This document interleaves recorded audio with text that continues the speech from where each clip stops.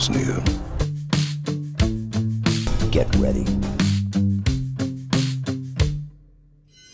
Hello, everyone, and welcome to episode 29 of the Play to Win podcast. My name is Kieran, and I am, of course, joined by my awesome co-host Tyler, as I forget how to say English properly. How are you, Tyler?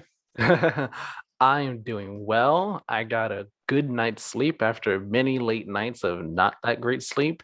And yeah, Comic-Con was last week. That was fun. That was really great.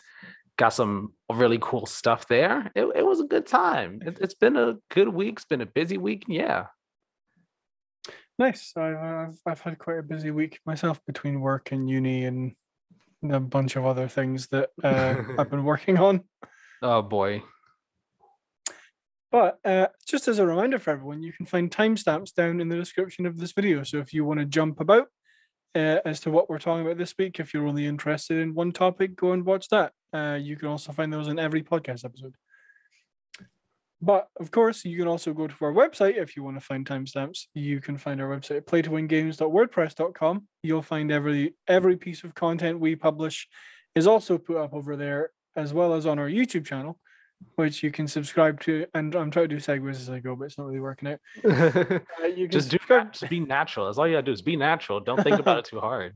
Think about it too hard, then it just feels forced, and you're just like, what's the next thing? Yeah. You can subscribe to our YouTube channel while you're watching the podcast. We post videos every Monday and Friday. They're good. We would say so anyway. Yeah, they're pretty good over there. They're fun videos. Sometimes they're reviews, sometimes they're previews, sometimes they are just our thoughts on things. We post all types of stuff over there. A lot of cool things. Exactly. So go subscribe to us. Exactly. We do good content here. Mm-hmm. Like last week, we put out 2 videos. Well, last week, as of when this video goes live, 2 cool videos came out. Kieran's Halo Infinite multiplayer preview dropped on Wednesday. My review of Kena Bridge of Spirits dropped on Friday. And then, the podcast, episode 28, came out on Monday. It was a busy week. It was a productive week over there on the channel. So yeah, go check all that stuff out. And if you want to read the written versions of the preview and the reviews, that's over on the site. So if you would prefer to read it instead of watching, head over to the site and you can just read the reviews and the previews. It's beautiful how it all works. It's really beautiful. Exactly. We got a whole ecosystem over here. Just go and check out all our stuff. It's great. Included in all our stuff is our Instagram and Twitter. You can go and follow those if you want updates on the show and random stuff that we post. It's fun times. Mm-hmm. That's all our housekeeping stuff that we need to get through. But wait, did we say what the Twitter and Instagram are? Because I don't remember if we did. They are at Play to Win Game. See, look at that. There we go. Don't forget to follow us over there at Play to Win Game on Twitter and Instagram. This show is already kind of off the rails. And I wonder if that bodes well for the rest of the show, but let's get to it. Probably, yeah. So in the rest of the show, we are going to be talking about FIFA wanting a lot of money from EA, Nintendo sharing news on Animal Crossing and their new Nintendo Switch Online expansion pack, and the fact that Ghost Recon Frontline has already been delayed. Fun times over there at all these companies, specifically at Nintendo. Yeah. Yeah, other two not so much. But before we get to those, we do have some brief mentions to get through, which are rather light this week, so we should be able to get through them pretty quickly. First off, Microsoft has announced pre-order information for the Xbox Series X mini fridge. The fridge itself will be available in December. Pre-orders are starting on October 19th. It will be sold exclusively in Target in the US. The price is $99.99. $99.99. I was about to be like, why'd you say the 0.99? That's this isn't a math problem. What are we doing here? And in the UK, it will be $89.99 at Game. And will be sold exclusively there. If you want more information on the mini fridge, you can go to Xbox Wire. They put out a whole article about it. I might pre-order it. I kind of want one. I won't, but I can imagine you getting it and just popping it. If there was an outlet over here. It's funny because I was gonna say if there was an outlet behind the stand that's next to your bed back there, I can just imagine it being just right there next to it, or next to your desk or whatever. Just Gamer Central. Just like, all right, just pop this thing open, get a drink while you're there editing stuff. No, see what I'm gonna get like a button that I can have, and it's just gonna like come down from the ceiling, so it dispenses a drink to me. Oh my gosh. But yeah, that's cool. If you want a mini fridge, go to Xbox Wire. Dragon Age 4 will apparently exclusively be on the Xbox Series X and S, PS5, and PC. Will not be coming to previous gen consoles. I don't know why this is news. It shouldn't have been a surprise to anybody.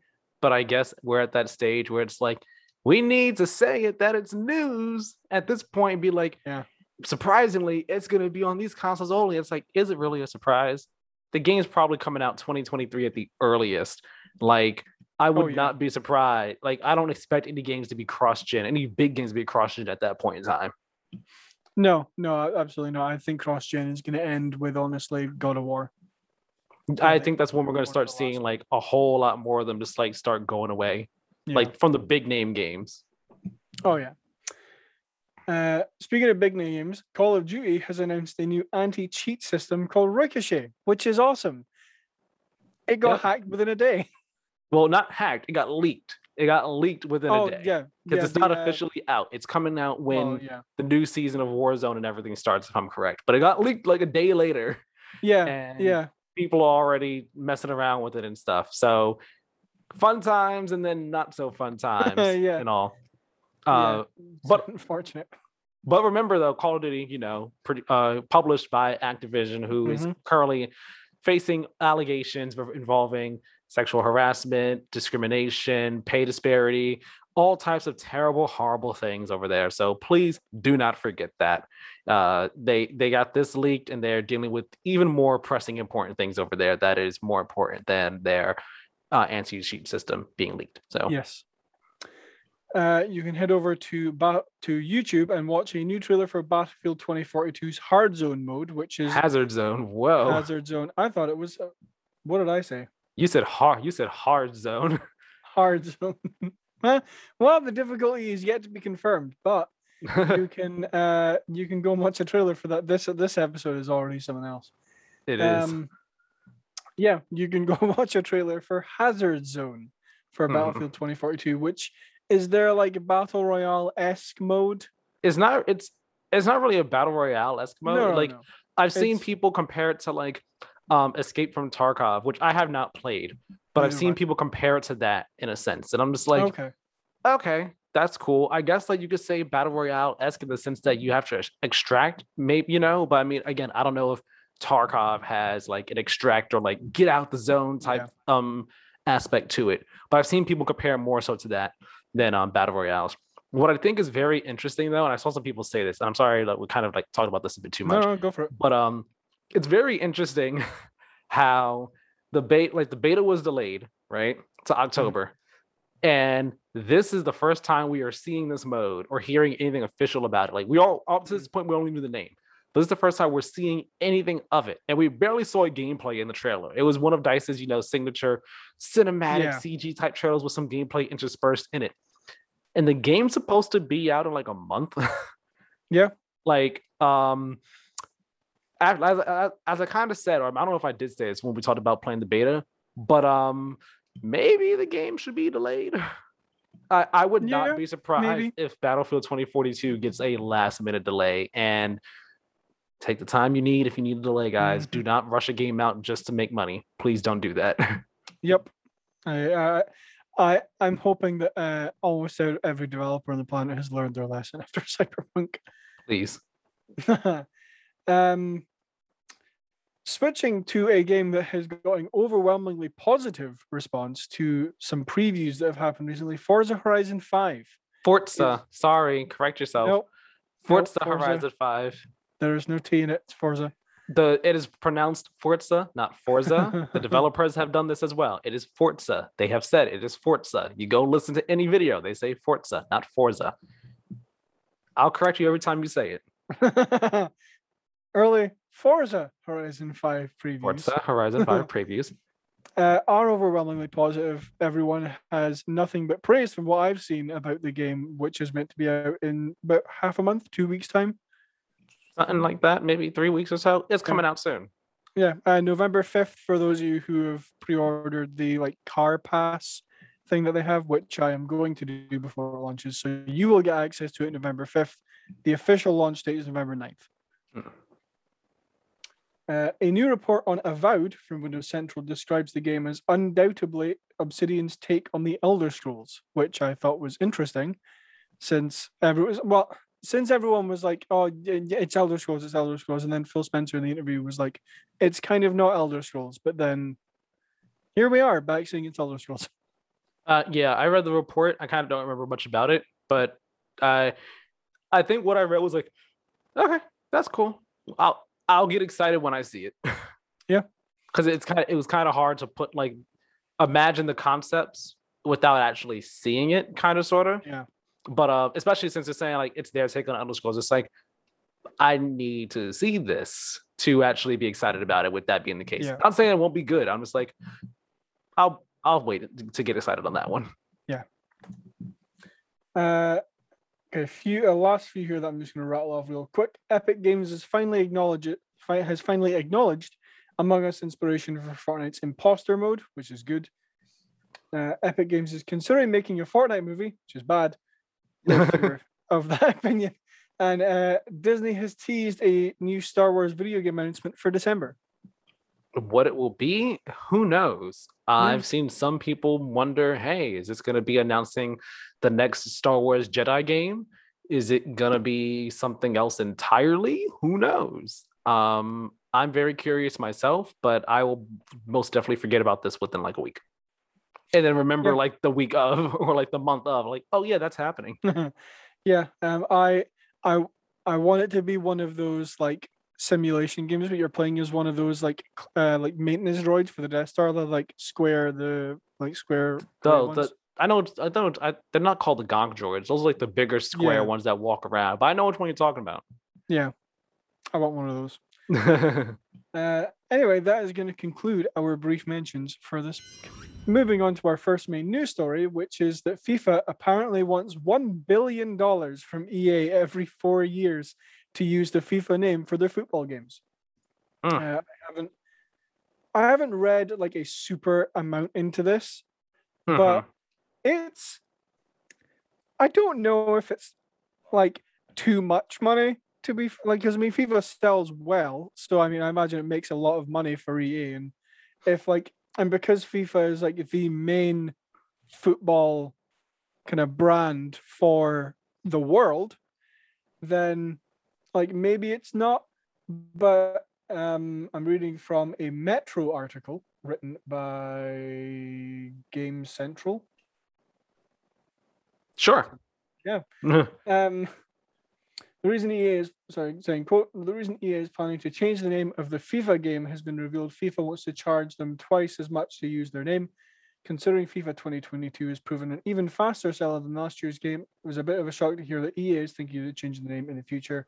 They've already registered the name EA Sports FC, but so far they've not revealed why they would want to do such a thing. Although it was always pretty obvious that either they or FIFA were asking for more money. It turns out the former, with a report in the New York Times revealing that FIFA want more than double the amount of money EA usually pay to use their name and licenses, while also limiting how much they can use it outside of video games, end quote. That's, I mean, it is just a name for one, but at the same time, it's like FIFA, right? No, yeah, I mean, it's not that it's just a name. It's the fact that it's the name of a global sports organization, like NBA, MLB, NFL, NHL, WNBA, like FIFA. I mean, I'm not well versed in soccer or football, whatever you want to call it. I don't want to offend anybody out there. Have people look at me like you disgusting American. But whatever you want to call it, like it is. I might be wrong here, but if it is not the biggest, most popular sport worldwide, it is like the second biggest. It's one of the two. I know that for a fact. It's that's what I thought. So, like, with that being the case, it makes sense that they're like, yeah, like you want to use our name. Yeah, it's going to cost a pretty penny to get a, to be able to use our name for your game. And then, reading more in the article here, they say here, FIFA wants more than $1 billion for the right to use its name for 4 years, covering a single World Cup cycle, my mistake, which is more than twice what EA currently pays them. Not only that, but FIFA wants to limit the license solely to traditional video games, whereas EA wants it to include game highlights, video game tournaments, and NFTs. And then they go on to say that FIFA also wants to use their name and licenses for other things that aren't just like sports games. So like there's multiple other reasons why FIFA is like, hey, like you want to keep using our name, you need to give us more money in order to keep using our name. Especially when, as we said before, FIFA, the sports games from EA, they make bank. Like they sell a lot. And then aside from just selling a lot, they are like one of EA's biggest money makers in terms of like microtransactions because of, I think FIFA Ultimate Team is just a giant money maker for EA. And like Ultimate Team has made its way into EA's other sports titles and stuff, if I'm correct. So it just makes sense that they're like, yeah, you're making a bunch of money off our name. We want more money for our name because we also want to do more things with our name. And we can charge, we can sit here and say, give us more money. We can sit here and say that because we have the clout and the power to do that. And if you don't want to give us more money, that's fine. Just don't use our name. Yeah. And it looks like EA is saying, we don't want to do that. Actually, we don't want to do that. We will risk not having the FIFA name attached to our sports game if that means that we don't have to pay you more than $1 billion. Yeah. Sorry, I'm reading. I'm not going to read anything much from this article, but this is kind of tied to it. That reading from a Eurogame article written by Matt Wales. That one of the reasons that this is happening is because FIFA has said, quote, that football gaming and esports must involve more than one party controlling and exploiting all rights, end quote. Which like makes sense, like EA has I wouldn't even say just on. Actually, no, I would because it's 2K that makes all the other sports games, but EA definitely has a monopoly when it comes to football games. Because if you look at like, what's the other one? Is it Football Manager? There was PES. Konami had theirs PES, but they literally just changed the name of it from PES to eFootball or something like that. They just changed the name of it. But that was the other like big football game. But even that one wasn't like, I mean, as far as I know, wasn't as popular or well liked as the FIFA games in terms of, I guess, like quality or what have you. Yeah. Like, I mean, even like the most recent one, there's all these articles online about how the most recent one is just like a dumpster fire in terms of like performance and glitches and bugs and everything like that. Yeah. So, I mean, EA for a long time has had what I would say is a monopoly on football games because their FIFA games are the ones that, or is the one that everyone buys like every single year. That's like, because if when you talk about games that are like sell extremely well every single year, I mean, probably the first one that come into my head is Call of Duty, but the second one would be FIFA. So it's Call of Duty, FIFA, Madden, NBA. Yeah. Those four are always some of the biggest sellers in any gaming year. When they come out that month, they are the biggest seller. Yeah, exactly. So it's fair that FIFA now want to charge EA more money to use their name. Charging them over double, I think would have to be a decision that I don't think they would have come to that decision like lightly and just like thrown out that number. It would have been like, okay, we're going to sit down and look at how much FIFA sells each year, how much money EA has, I suppose, and how much like profit this generates. And then they'll come up with that number off of that. But kind of this isn't so much like what I wanted to talk about as more as like this first question I came up with here, which I think is a more interesting one, which is there a risk when developers want to license another IP from a third party? Meaning like, FIFA, Star Wars, Indiana Jones. Yeah. And then kind of tacked onto that is, would we prefer more original IP over games in established franchises, such as the ones I just mentioned? So what are your thoughts on that first part before we go any further? Well, I mean, the answer is undoubtedly yes. Like, I don't think anyone would argue that, that there's not a risk when developers like are licensing another IP from someone, because then you just have to deal with, you have to, depending on what the IP is and the IP holder, you have to work within their rules and regulations of what you can and cannot do with their IP. And you during the development process, you're kind of like in constant discussions back and forth with them of, I want to do this. Can we do this? Can this character look like this? Can this character do this? Can this character say this? So on and so forth, and like trying to sell them on your vision for the game. I mean, with sports titles, it's a different story than with, any other game. Like with sports titles, again, I'm not a sports guy. I don't know all the ins and outs, but I know with sports titles, like the main thing is player names, player likenesses, appearances, official names for the teams and stuff like that. And like those type of things is what you got to work with for the license holder for that. Yeah. Whereas other things like you said with Star Wars, Indiana Jones, Harry Potter, Marvel, DC, whatever, it's like, all right, I want to use this character. Can I use this character? This is the story we want to tell. Are you cool with this being the story that we're going to tell with the characters? We want to do this with the characters. Can I have Batman's design look like this? Can Superman's design look like this? Can Spider-Man look like this? I want to tell a Star Wars story I want to tell this Star Wars story in this time and like this time period. Can I do that? No, because we're doing these things in that time period right now. So you can't do that. Oh, okay. Well, can we do it in this time period and evolve these characters? Well, you can't evolve these characters because these characters are doing other things over there. So you can't do that. There are more hoops you have to jump through when you're licensing another IP from a third party. And then there's also the fact of, the money involved. Like, all right, we want to use this IP for a game, and you might have like people, they might say, all right, you can only use, it's going to cost you this much to be able to use this IP or this character in your game. That's why, again, I'm going to bring it back to Smash. Smash is like, it's kind of a miracle you have as many characters as you do in that game, specifically the third party ones, because it's like, all right, you have to pay to use the character in your game, and then you have to work with the developers of the original game to say, all right, we have them looking like this. Are you cool with this look for them? Cool, doing these moves. I want to use this. I want to use these songs. I want to have this in the background for the stage and everything like that. It's so many licensing things you have to go through. That's why when Cloud was first added in the Wii U game, people were kind of disappointed because if I'm right, it kind of came out that Square Enix was a bit difficult to work with, and they didn't give them a whole lot of song tracks for Final Fantasy VII when Cloud got added.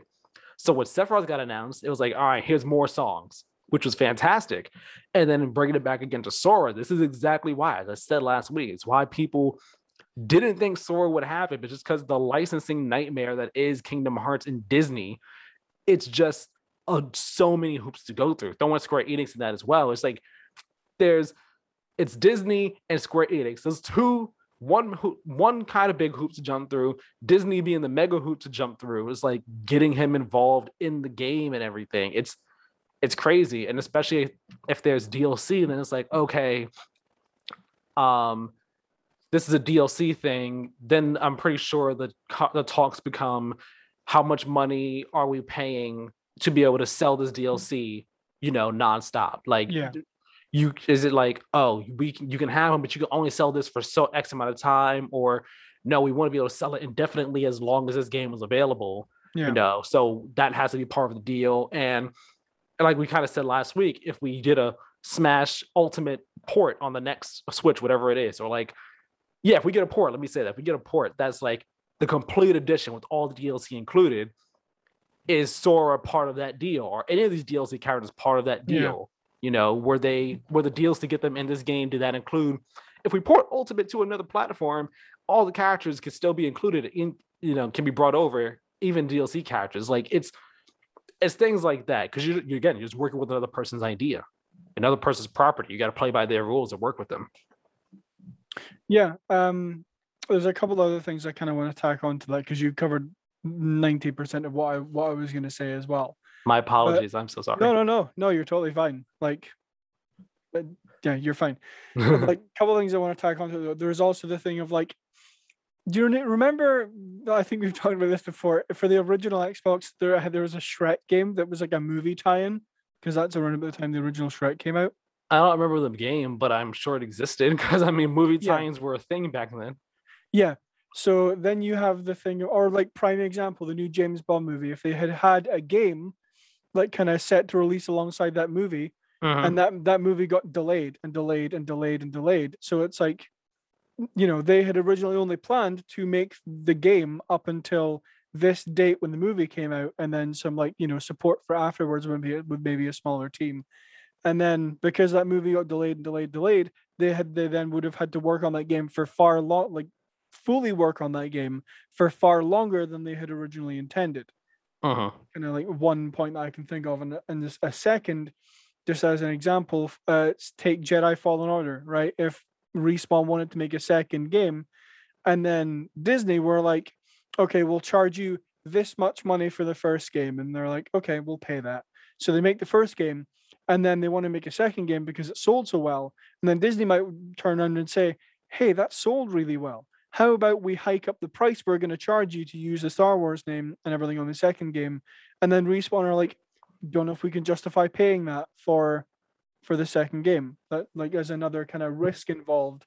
Well, I will say in that case, I don't know if it would come down to Respawn paying it. I'm pretty that would be an EA thing since EA owns Respawn. Yeah. But I also don't think I would like to think that Disney would not charge more for the license for Star Wars with Respawn because they saw how well it did and they saw how well received it was, and they would want another one. And hiking up the price in a way that could possibly deter EA from being like, yeah, we want to do another one, could step on their toes entirely. Be like, well, shot ourselves in the foot on that one. Can't get another sequel there. But I'm not saying that the conversation wouldn't be brought up of like, yeah, we want to like raise the price a bit more or anything like that. Yeah, I was more so just using that as a hypothetical example as to, like, I mean, you could even talk about it with like, Sora and Smash if, Square or like if they make a port to another game and Sora wasn't included in that deal, and then there's a number of different discussions on that. But moving on to kind of the second part, I think, I think we would maybe both agree yes. I mean, I could go back and forth on it, to be honest. Yeah. Because I mean, it's not like we have a whole lot of games and established franchises. Let me rephrase that. Let me say that a different way. It's not like we have a lot of games and a broad number of franchises. Yeah. We have games today. We have games in the Star Wars franchise. We're getting a game in the Avatar one. We're getting a game in Indiana Jones, but Indiana Jones has not had a game in at least a decade. Avatar has not had a game in at least a decade. We're getting a Harry Potter game, but we haven't had one in a decade, if I'm correct. Because I'm pretty sure all the ones we had were like the movie ones. So haven't had one in about a decade. We're in the superhero boom, so we're getting, a bunch of Marvel games right now, but we weren't getting I guess arguably maybe we were getting a fair amount of Marvel games prior to 2018's Spider-Man. Maybe. It's hard for me to remember. But before that, it was really just Batman. We had the Batman boom for quite a bit of time.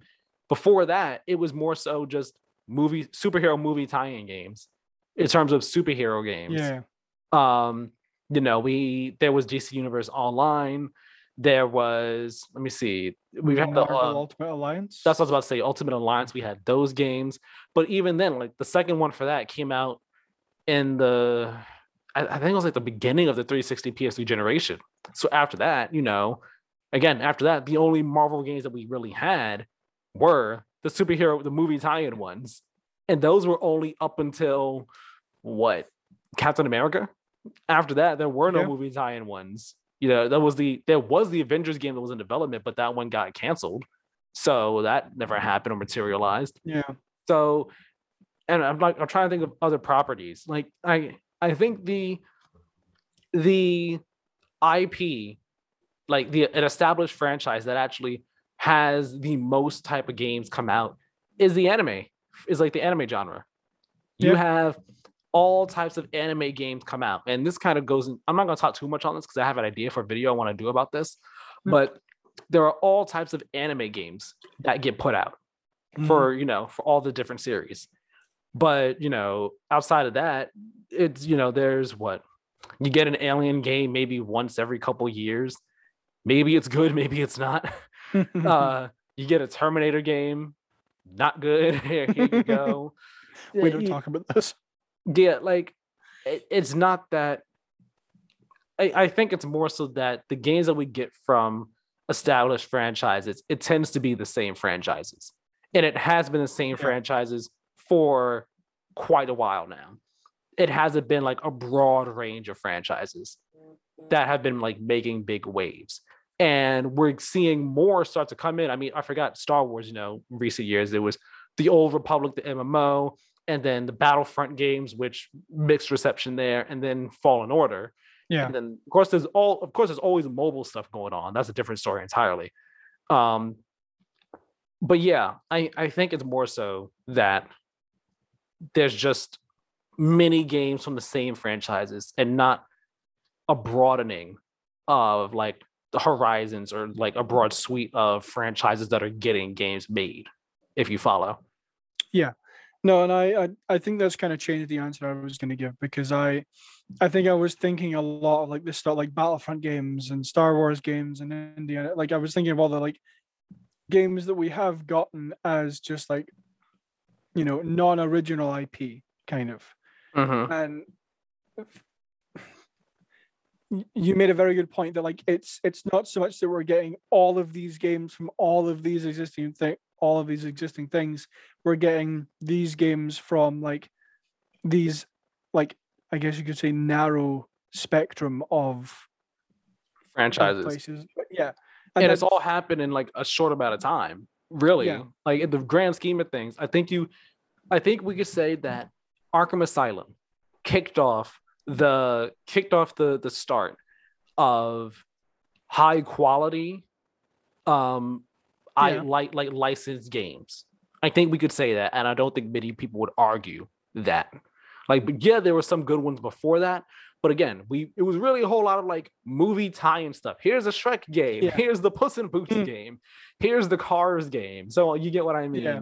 But then Arkham Asylum, after that kind of kicked off like, whoa, we're gonna have you actually have a quality licensed IP game. So we had that. Then Disney Affinity was a thing. Granted, that was also made by Disney. It's not like it was licensed out to someone else, but Disney worked on that with, I think, one of their internal developer studios. I don't remember exactly. But you had that, and I'm really blanking. Like we have had there have been many licensed games over the years, again, over the past decade. And I think the quality of them has just stepped up in the past decade or so. And yeah, like we were saying, it's just this past decade is when we've been seeing more good ones, but from a more narrow suite, from a more narrow place. Do you want the official list of developers for Disney Infinity? Because this is actually an interesting list. I know Ninja Theory worked on it. Avalanche is one of the Avalanches, but it's not the Avalanche that did Just Cause. It's the Avalanche that Disney owned. That one worked on it as well. I am blanking on the others, but I know Ninja Theory came in with the Star Wars stuff because they were working on the combat for it. Yes, Avalanche Software, Heavy Iron Studios, Sumo Digital, Ninja Theory, United Front Games, Ultron, and Studio Gobo. Where is the like list that Google is giving me for Sumo Digital is the only other one from that list that I actually know of.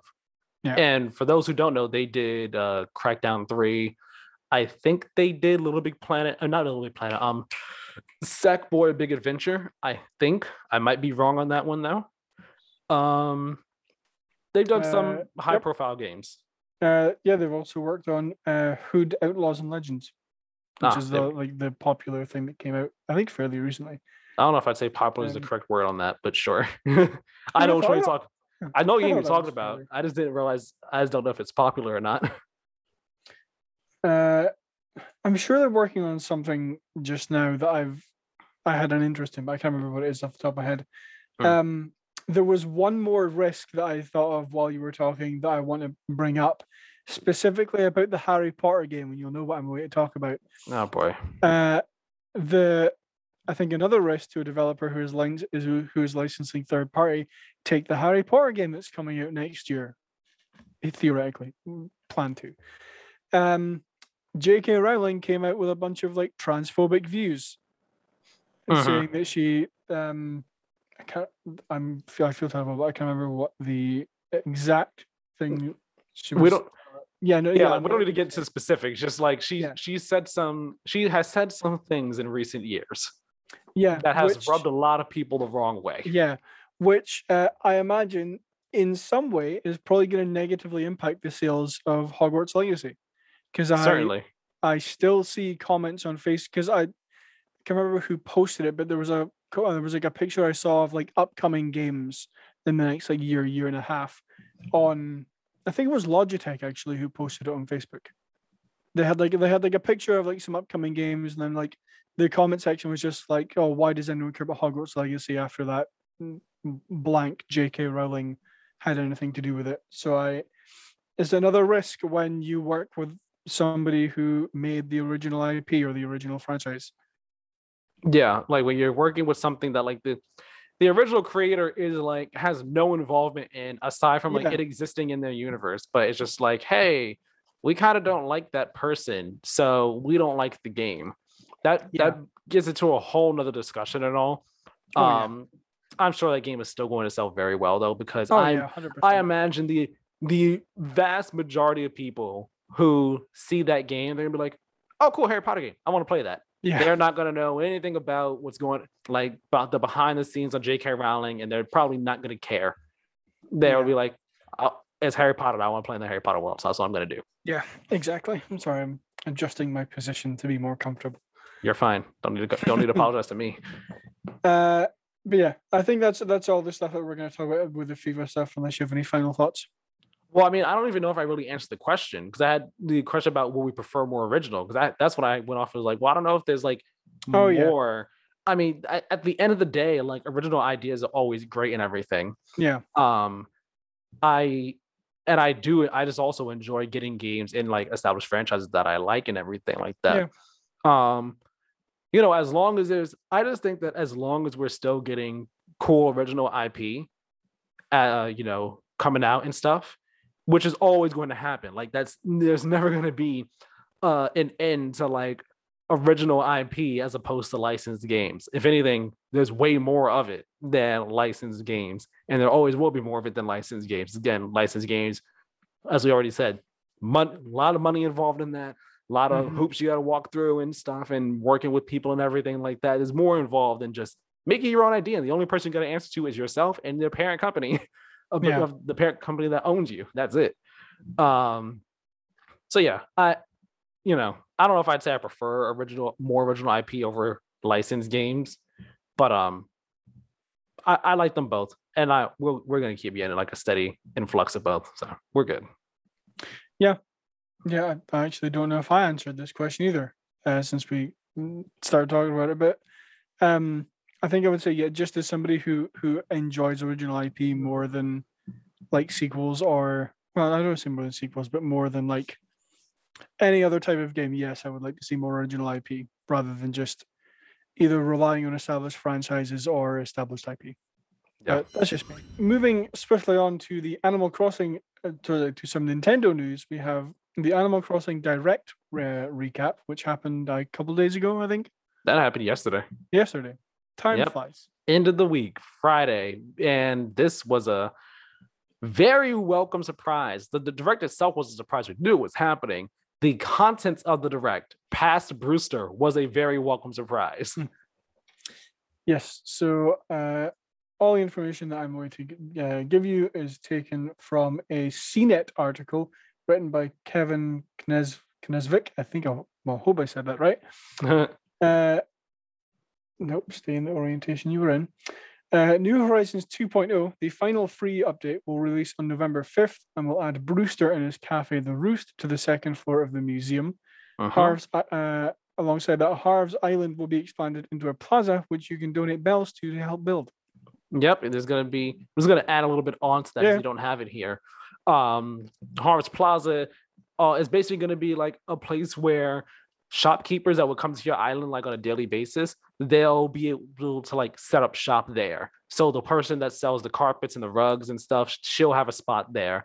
Kix, the little skunk or raccoon, the skunk, I'm pretty sure is what he is, who sells you like shoes and stuff and hats, he'll have a little space there. Then there'll be other new people there. So Harriet, she'll be there in his plaza and you can make a little space for her and she'll give you new hairstyles. Tortimer will be there. You can make a space for him. He's a little turtle or tortoise, one of the two. He like helps you with storage options and stuff. Like it's a cool little space that's actually being made. So that Harv's Island is more than just like a place to be taking photos, like doing photo shoots and stuff. Like I was like, oh, that's actually really neat. That is really cool. Yeah. And I just want to speak on Brewster's Cafe real quick.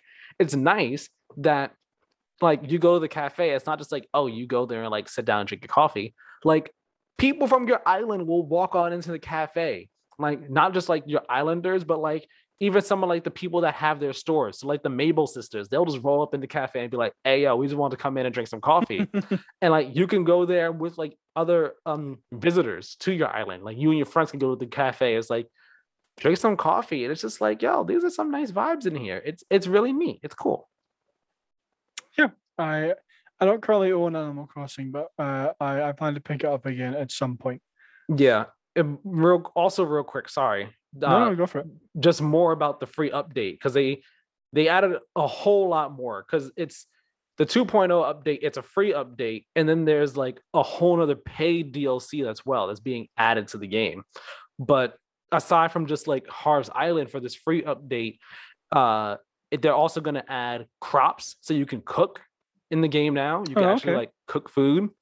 There's going to be island ordinances that you can tweak so that like if you want everyone to be up earlier in the day, if you play earlier in the day, right, when not many people are normally out, you can make so that people are up earlier in the morning when you play, or you can have so that people are out later at night, or so on and so forth. It's really cool, like a little neat little setting you can do just to adjust things to fit your play style. Because as you know, like in Animal Crossing, it's all time based. So yeah, like if you play at nighttime, generally stores are closed at nighttime, and there might not be as many people out and stuff.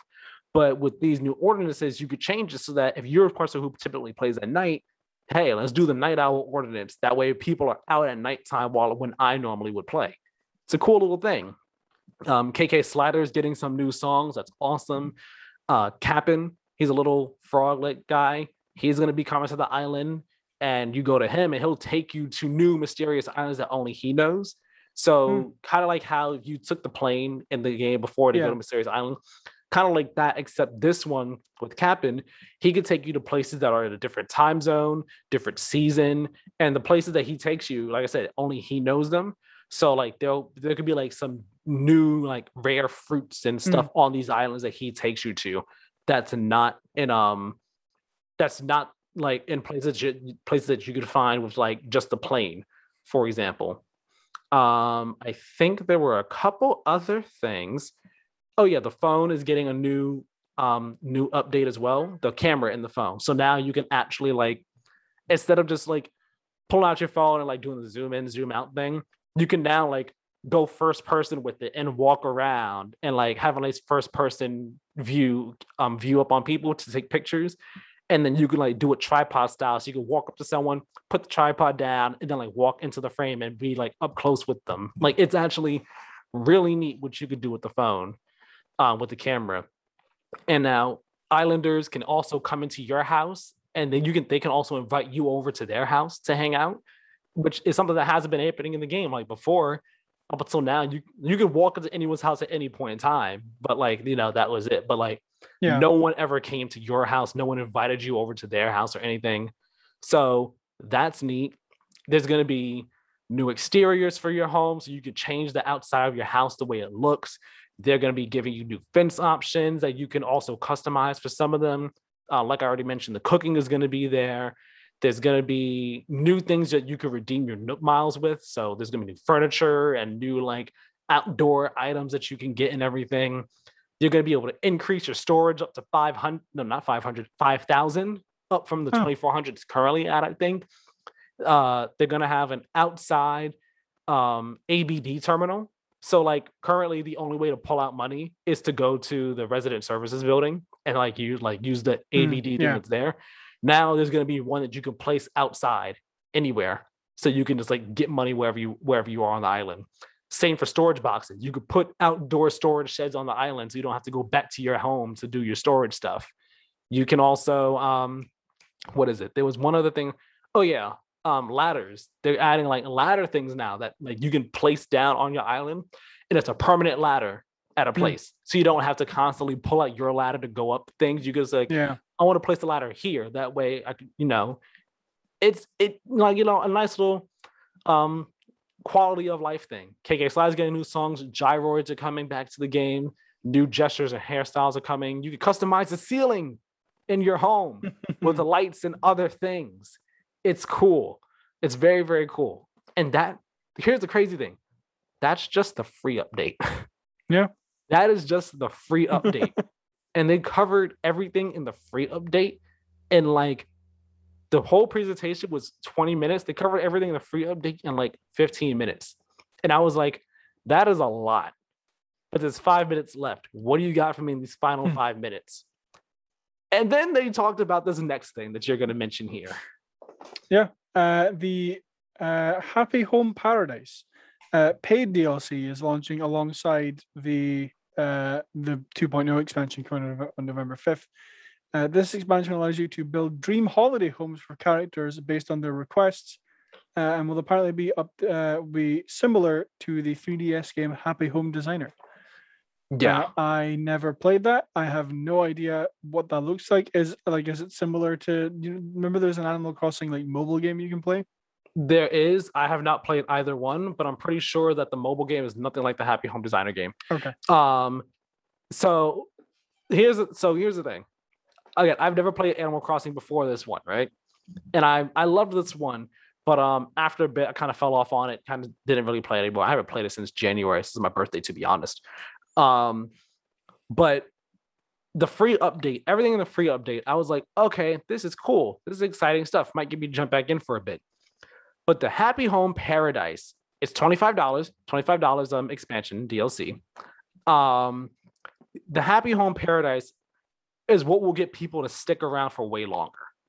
Because what it is you fly from your island to this archipelago, right? And basically, you're making summer resort homes, in a sense. Not summer resort homes, basically vacation homes. You're making vacation homes for anyone that comes to the archipelago. And you like people come there, you talk with them, you see what their dreams are, what their dream home is that they're thinking of, and you help make it a reality. So you you pick an island in the archipelago to place their home, right? You're like, all right, so your home's gonna be on this one. And then you go there and you could literally like on their little plot of land, you can move where their house goes on the plot of land. You can place all types of stuff on the outside and everything, but it gets better than that. It gets better because you can literally model the inside of their house. You literally design the inside of their house. So the furniture that's inside their house, the wallpaper that's inside their house, the size of their house, the sounds that are playing in their house, you designed all of that. And it's so cool. It is awesome. And, again, you're trying to fulfill the requests of the people that are living there, that are coming to make the vacation homes and stuff. What makes this better, though, that's cool on its own. Where it gets even better is the fact that everything that you do here, like it adds new furniture and stuff and so on and so forth. It's not just like working with the existing furniture. Doing this as you work with more people, you unlock new furniture and new techniques and so on and so forth. Everything that you get from this can also be done and used on your island, in your home, and in your villagers' homes. So you can remodel your own village's homes. And that's where it gets really cool. Because like some of the things they show, like you can literally put partitions in your homes now. So you can like have like a partition, and if you want to have like your kitchen and your living room in the same space, but partition them off in a sense, like an actual apartment or something, you can do that. And if on the on the archipelago and the vacation homes, you can have two people live in the same home and just section off, like partition off their like both their bedrooms and stuff. Yeah. It's like when you throw all the features Happy Home Paradise is adding into all the new things that are being added with the 2.0 update, and how you can now do all of this, not just there, but also with your own home and your own villagers, like it opens up the possibilities. The possibilities really just get blown out of proportions in terms of, all right, I want to redesign my island now. I want to redesign this person's home. I want to redesign my home like this, and so on and so forth. And I'm telling you, like I'm gonna get this for sure. And this is gonna bring me back into the game. I'm sure it's gonna bring a lot of people back into the game. And it's significantly gonna like extend the life of this game and the replayability of it for a lot of people and for quite some time. Like I'm so confident of that.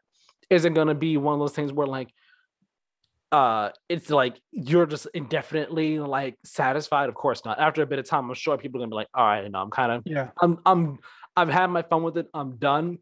But I'm sure it's gonna like, for the people who take their time with Animal Crossing, it will provide like a couple like months of entertainment and enjoyment and fun. For those who like to literally burn through Animal Crossing and like dedicate hundreds of hours in like a month's time, maybe not for them. Maybe they'll burn out in like 2 months or so. But for anyone else who like takes their time, this is just gonna be like, this is beautiful. This is so beautiful what it's adding here. Yeah, because like out of all of the games that are like designed to keep people playing for as long as they possibly can, Animal Crossing is definitely one of like the best ones. I'm planning on getting my sister a Switch Lite for Christmas, so nice. with Animal Crossing, so I might pick this update up for her as well. Nice. When I get that, but because I was gonna get a regular Switch, she's like, "No, I want the yellow one." I'm like, "Oh, okay." Well, wait, you don't want? Well, I guess if she wants the light, get the light. But what about the OLED? I love her, but not that. No, I'm kidding. Super kidding. Want to make that clear. No, she doesn't have like a TV in her room. My Switch dock is on the TV in the living room anyway. So I don't think she would get the benefit of the OLED. The benefit of the OLED is the OLED screen. Well, yeah, but like, what do you mean you want to get the benefit of it? The benefit is the screen. The light though. No, like her favorite color is yellow. She has looked at all of them and is like, I want the yellow one. No, definitely. Yeah, if that's what she wants, that's what she wants. I would just like, oh wait, like there's also the OLED with the bigger screen and the bigger and better screen, as an option. Yeah, no, like I don't know, maybe. We'll see. Whatever. I mean, I guess maybe just like slyly bring it up, like, oh yeah, have you seen this new Switch that they just came out with? Yeah. Just like bring it up like that. That way it's like, that way you're not like implying to her I'm getting it. It's like, oh yeah, have you seen this? It's cool, right? And just like see her thoughts, and whatever her thoughts are on it, then you move from there. Yeah, maybe. This took a turn into a conversation I didn't expect to have, to be perfectly honest with you. But I mean, I did want to jump off of something you said. Yeah. That being, how Animal Crossing, it's a game that like for people to play for, time and time on end, so on and so forth. Going off of that, this is where we start to kind of get into the negative with this Animal Crossing Nintendo news.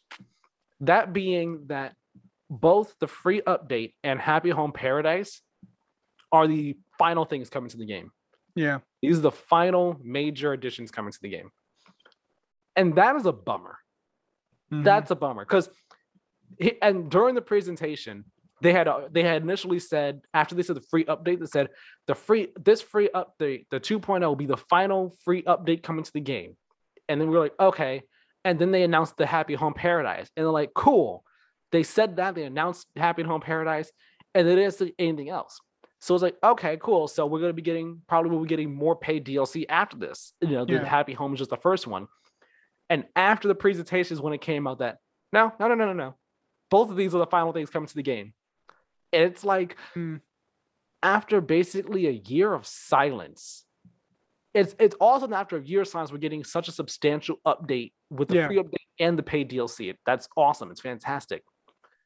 But with how big Animal Crossing New Horizons has been, how successful it has been, you would think that Nintendo would be like, yeah, let's put out like a new paid DLC like once a year or something like that adds like, a bunch of new stuff to do to the game. Let's do like 3 of them. So we do this one, then we'll do another one for next year, 2022, then one more in 2023. Like that'll be the final big paid DLC, right? You would think that'd be the plan to, extend the life of this game a bit longer, help it sell more and stuff. But nah, just one major update, one major DLC. Go. Don't ask us for anything else ever again. We don't say we didn't do anything for you guys. It's just like Nintendo makes such great games, but they make such weird decisions that I can never understand sometimes. And this is just like the first decision in a direct that had like 2 very weird decisions in it. One I could kind of understand. This one I just don't understand. That is literally a bummer. Like it's genuinely a bummer that we're not getting any like more expansions, any new additions to the game after this. Because like Animal Crossing New Horizons, it's again, like I said, it's such a popular game. There's so much you can do with it. In terms of like this, the possibilities of where you can go are like really, I don't want to say endless, but there's a lot of places you can go with it. So like we have this, that's cool. But as someone said on Twitter as well, minor thing, how can you still not like make multiples of things at the same time? How could you still not do like build from your storage? That should be part of the update as well, but it's not. But like it'd be nice if we got another like a major expansion or 2 after this. It would be really nice if we did, just to extend the life of Animal Crossing. Because like I said, a couple months after Happy Home Paradise comes out, the same conversation is going to start up again of Animal Crossing is dead. I want more Animal Crossing. Let's get us some more. And Nintendo's just like, you got what you got. Now be happy. you got more. What do you? You got what you got. You get nothing. Good day, sir. I mean, it does seem weird considering this game launched like a year. Well, by the time this DLC comes out, about a year and 8 months ago, and considering the success of it, like you say, I find it very weird that they aren't going to capitalize on that as much as possible, considering how many people own Animal Crossing and how many people would like, regardless of what it is, like, because Animal Crossing is such this like cultural phenomenon, because it's Animal Crossing, you could throw out literally, we're adding a field to the game for $20 and people will be like, I need it, give me it right now, give me that field. So like, I'm surprised they're not capitalizing on it more. Do you think they make another Animal Crossing game and release it like a year later, 2 years later? What do you mean, like a year or 2 after New Horizons? Well, like a year. I mean, after this DLC. That's what I meant. No way, no chance. I mean, I don't know the development history of Animal Crossing games, but as far as I know, I believe there's only ever been one per platform. Just like Mario Karts, just like Smash Brothers, there's only ever been like one per platform. I don't think we're getting another one in 2 years, because even if, let's say 2 years from now, right? I think the Switch, even if the Switch is still around, I don't think we're getting another one, just because development time. I don't think they'd be able to turn a whole new game around that fast. But let's say the next Switch comes out in 2 years.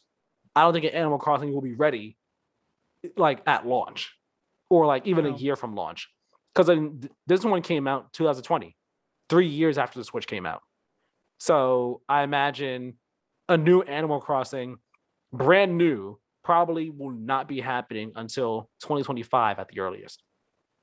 Yeah. I mean, this is with my limited knowledge of like the game's like development history and everything like that. But if I were to guess, probably not till 2025 at the earliest. So it'll be quite a while before we, get new stuff for Animal Crossing, which is, again, it's sad. Like, this game was kind of poised to be, I don't want to say like a live service type game, but it was definitely poised with how big it became to just like get more content over time, like extend its life a few years, not just here's stuff and then we're going to be quiet for a year. It's like a whole year of silence, essentially. And then here's stuff again. Now go away and leave us alone. Like, like something, anything that would just be so much better, Again, and it would just also, I keep saying this game is so big. It's just so big, and it boggles the mind why they're just not going to do more with it. Yeah. I mean, it's a massive bummer. I mean, like, as much as I'm not really that much of an Animal Crossing fan, I wouldn't say no to more Animal Crossing stuff. So very much a bummer that they are kind of cutting the life cycle of this game far shorter than I think either of us expected. Just kind of tacking on to the end of our Animal Crossing discussion, Series 5 Amiibo cards go on sale on the same day, November 5th. Series 5 contains 48 cards featuring characters previously not available, including a number of new villagers. They will be sold in packs of 6. Moving on to kind of the second half of our Nintendo news, they've provided details on the Nintendo Switch Online expansion pack.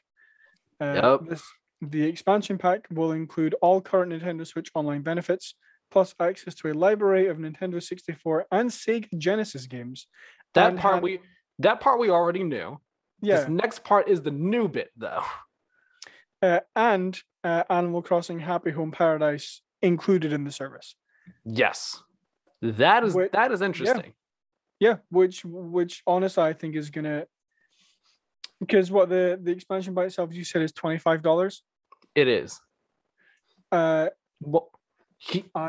Let's explain the rest of what they announced with the expansion pack and then come back to this, because this is where people have had very mixed thoughts on this.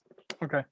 It will launch on October 25th. It will cost $49.99 a year, in dollars a year, $30 more than standard Switch Online, and family plans will cost $79.99 for 12 months. There you go. So I mean,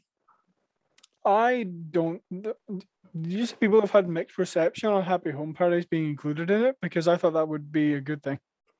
Not Happy Home Paradise be included in it, the price. Okay. Because it is now, Switch Online was originally $20 for a year. Now it's $50 for a year. What we're getting with Switch Online, let me clarify. Switch Online expansion pack is $50 a year. Regular Switch Online is still $20. Yeah. What we get with the expansion pack is the N64 games, the Sega Genesis games, and now Happy Home Paradise. One can imagine that Happy Home Paradise is part of why it's $30. Because Happy Home Paradise on its own is $25. You add $5 on, you get the $30 extra, which is the $50 for the year now. You could guess that's a part of why. In addition to, I guess, whatever licensing cost it had to do for the Genesis games, and then the Nintendo tax for N64 games, But people are torn on it being $50 for a year, because that is really dependent on A, how much you like Animal Crossing, or B, how much you care about these N64 and Genesis games. Yeah. If you don't care, if you care about one but not the other, the $50 could be seen as not worth it. If you care about neither, the $50 is super not worth it. Yeah.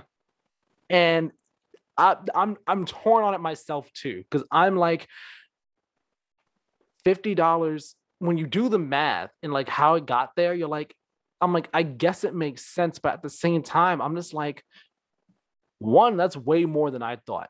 I'm pretty sure everyone can agree that's way more than they thought it would be. Yep. But two, I'm like, it's way more than I thought. But two, also, it's like, Switch Online on its own is so bare bones.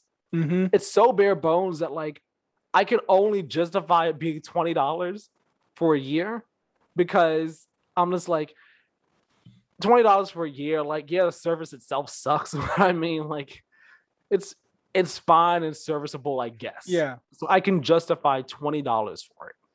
I don't do any of the Switch Online, like the SNES or NES games at all. I don't care about them. I just don't play them. N64 games, maybe I care a bit more about. I don't care enough to pay $50 for them, though. I genuinely don't. Yeah. I don't care about the Genesis games. That's not to say that I would ever be interested in playing them at some point. I just don't care about them right now. And then the Happy Home Paradise thing being included. Interesting note here. If you get the expansion pack, right? So if you get Switch Online expansion pack, because Happy Home is still will be sold on its own as well. Yeah. You can get it as part of the expansion pack, but you can buy it individually. If you buy it individually, you have it. You have Happy Home Paradise. If you get the expansion pack and get Happy Home Paradise as part of it and don't buy it separately, you only have access to Happy Home Paradise as long as you have the expansion pack. If you don't have the expansion pack anymore, you can't go to the archipelago, but you can use anything you got from it. Okay. So that's where it's like, if you only care about Animal Crossing, then it's like, do you really want to pay $50 to get that? And then like, like you're paying $50 a year just for that. Yeah. As opposed to, I don't really care about Animal Crossing. I don't care about this other stuff. I'm just gonna pay $25 for Animal Crossing on its own. Yeah, so just to kind of tack onto that. Well, because for me, doing the math in my head, I'm like, okay, well, the expansion for Animal Crossing is for Happy Home Paradise is $25. Yeah. Nintendo Switch Online is $20 a year. So you're actually saving $4.49 if you just go with, if like you only care about Animal Crossing, if you go with a regular Switch Online and then buy Happy Home Paradise separately. Right. Yeah. So like, exactly what I'm gonna do. I'm just gonna get it on its own because I don't want to pay. I don't care about the 64 Genesis stuff. Like if this, I'm telling you, if this was like $35, I'd be like, that's not bad. I'd probably do it. And then it's like the other stuff is in the background. You're like, yeah, the other stuff's there. If I want it, I got it. Whatever. I don't care enough to pay $50, $30 extra for all of this at all. Yeah. I just don't. It's not worth it, especially when Nintendo's not making the service any better. They're not improving internet. They're not, adding voice chat. They're not making any of the services actually better or improving on what Switch Online is. You're adding the N64 and Genesis games and putting this in there, and now it's $50. It's like, if they did more to the actual online service, maybe it'd be worth it. But as it is, it's not worth it for me. But I've seen some people that are like, oh yeah, I want to play a 64 game, so I'm going to do it. Yeah. The Nintendo nostalgia is just eating them up. They're like, yeah, Nintendo makes stupid decisions, and I hate this, but I'm going to buy it anyway. Because I like Nintendo. It's just like, you're the person. You're the very person that you complain about, and you know it. Yeah. There are like, Nintendo have like a very like select group of their fan base who are like Nintendo are selling water to an ocean, where like no matter what they put out, they will buy it. So like not to say that's a bad thing. Like if you enjoy the things that Nintendo put out, you find value in them, then don't let anyone tell you that like, I can't believe you bought that for $50 a year. That's it's like, if you found value in it, then why? Or why should you care what anyone else thinks, is what I meant to say. As someone who doesn't subscribe to Switch Online anyway, because I think it's not that great, to put it politely, I'm definitely not interested in this. I genuinely thought this service would be no more than $30 a year. And like you say, I think a big part of this like very steep increase is Happy Home Paradise. Yeah, and now I have seen some people wonder. I've seen some people posit, adding Happy Home Paradise here. This thing is called expansion pack. Mm-hmm. Do they plan to add more like game expansions to the expansion pack? Because if so, then that would increase the value of this $50 and actually make it worth it. Yeah. As it stands right now, Happy Home Paradise is the only one there.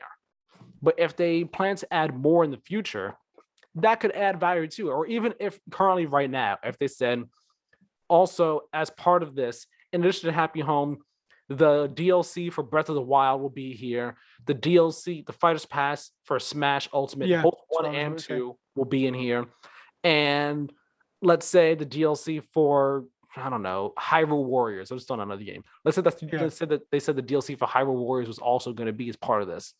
And then expansion packs for select future games would be part of this. Then that would actually make that $50 a year worth it. Because then you're getting 100%. All these DLCs bundled in. It's just like, wow, that's actually good value. But right now, it's like just the one.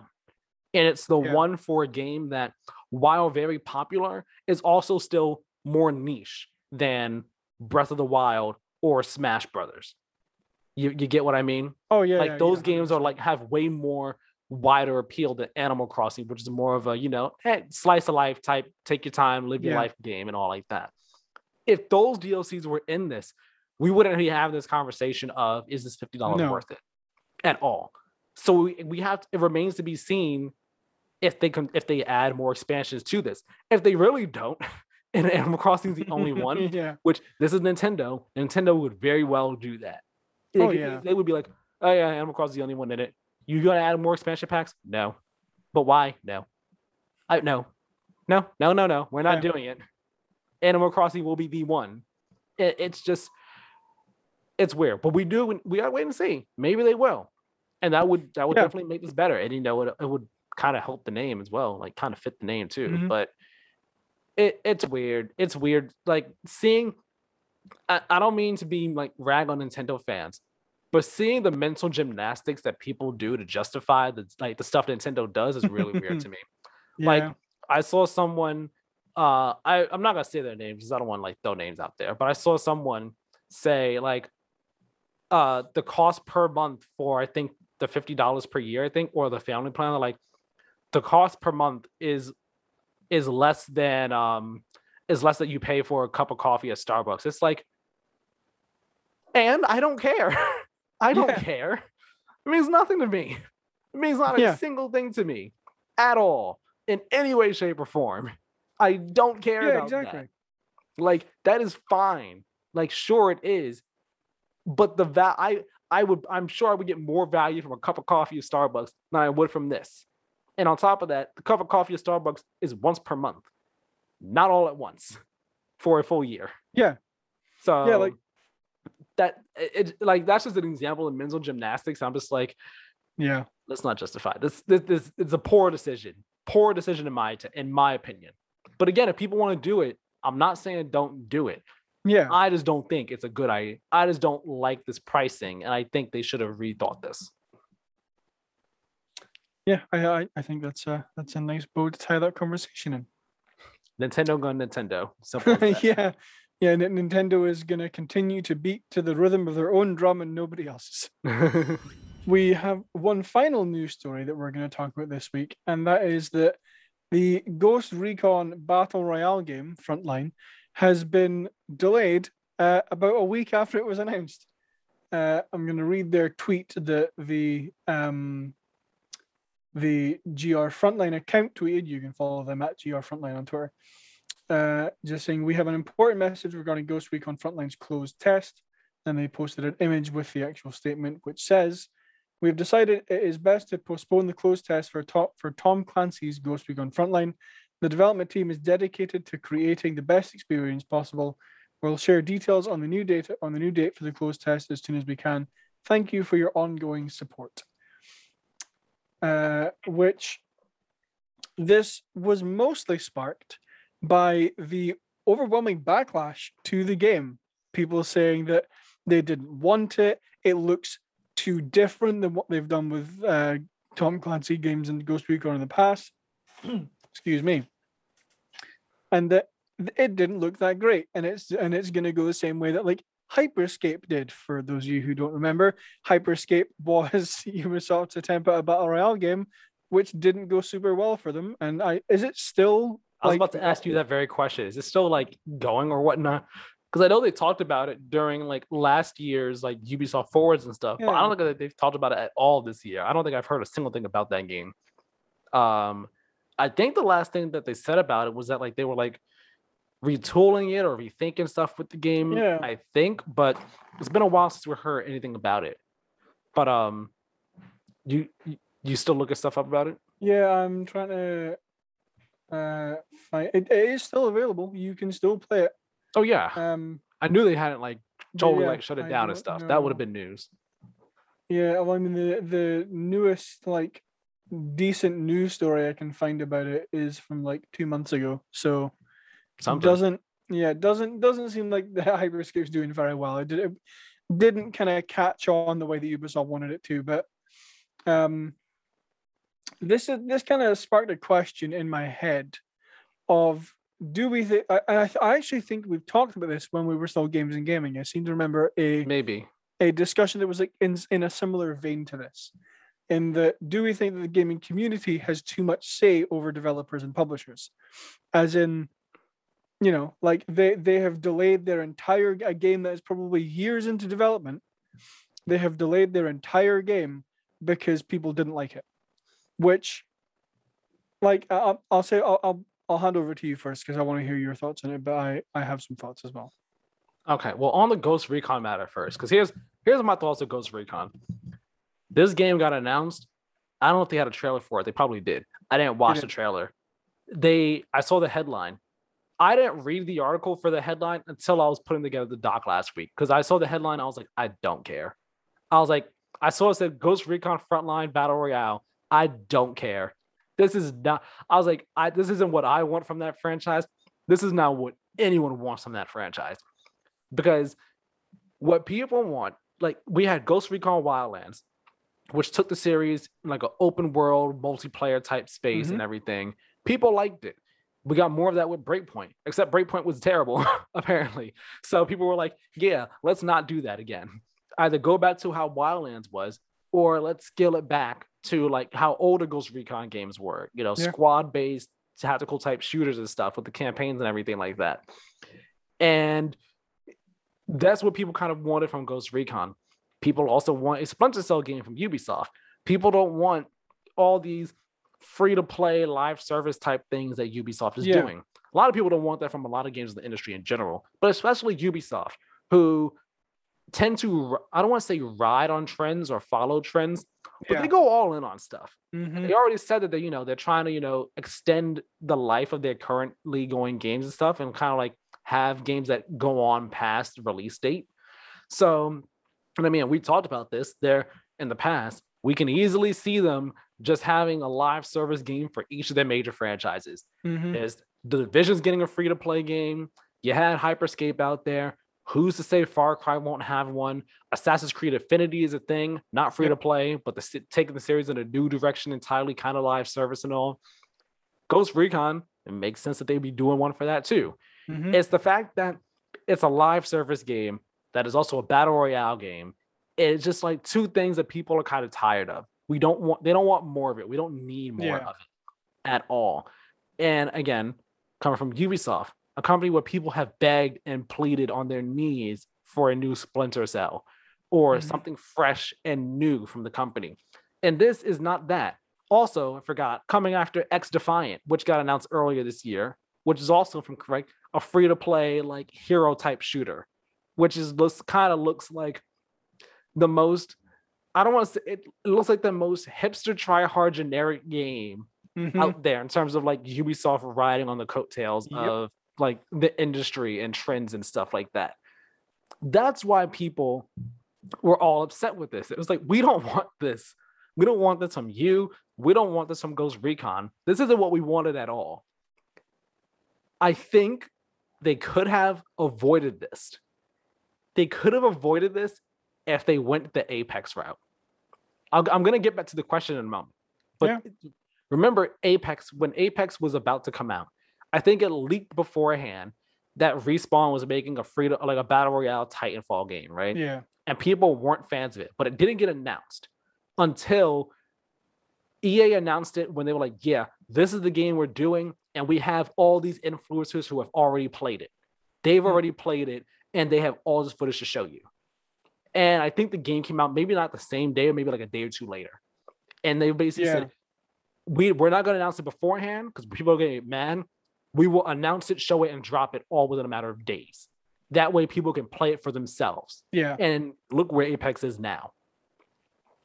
It's my favorite battle royale.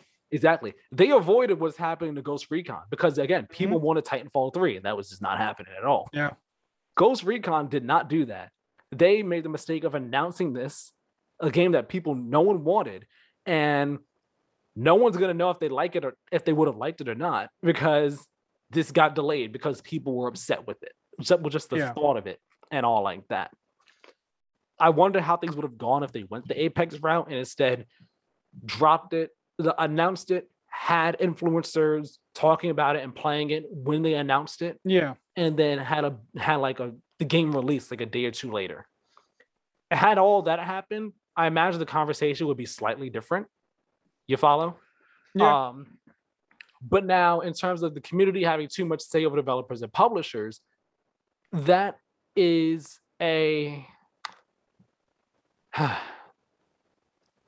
it's a complicated question. Yeah.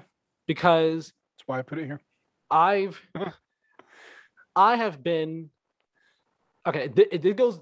My thoughts on this go back to 2012, and 2012 is when I feel like this was possibly it was the start of when all this happened, of when the community started to have way too much say over what developers and publishers did with their games. And it started with Mass Effect 3. I did not play Mass Effect 3. I didn't play any of the Mass Effect games at the time, but I watched and I saw and I remember the Mass Effect community and how they reacted to Mass Effect 3's ending. And they were terrible. They were lambasting BioWare and EA. They were saying that the game was terrible. They hated BioWare. They hated EA. How could they do this? We want it changed. We demand it be changed. It needs to be changed. Change the ending, so on and so forth. And I was on the mindset at the time, no matter how much you're upset with the ending, that's their artist intent, artist creation. And we can't just demand that the creator of a piece of art change something about it because we don't like it. Like it's like when something comes out, whether it be a game, movie, music, once it gets released, I don't know if it's a phrase or a saying or just like whatever, but I've heard it saying like once something comes out, it no longer belongs to the creator. And now it belongs to the people, or at least like the people feel like it belongs to them now because like they're the ones consuming it and stuff. But like we can't just demand, I don't like change the ending to be something that I actually like because this is the terrible ending and the ending sucks. You did a bad job. You need to change it. And what happened? BioWare and EA folded and they changed they altered the ending. I don't want to say change, but they altered the ending to add some stuff to the end to give more context to certain things and stuff. But they folded. They gave in to the community, to the gaming community, just like all their anger and their demands, and changed the ending. And what happened? That was the start. And that showed the gaming community that if you complain enough, you can get your developers to do what you want. And I'm not saying in terms of like this needs to be nerfed or patched or whatever, like changing fundamental things about your game. Like if we complain enough, we can get that to happen. And that was the start of it. And I feel like that just fostered or was like the inception point for the community just being super vocal about demands that they have and having all this backlash, just being like, hate that, cancel this, or don't do that, or what have you, so on and so forth.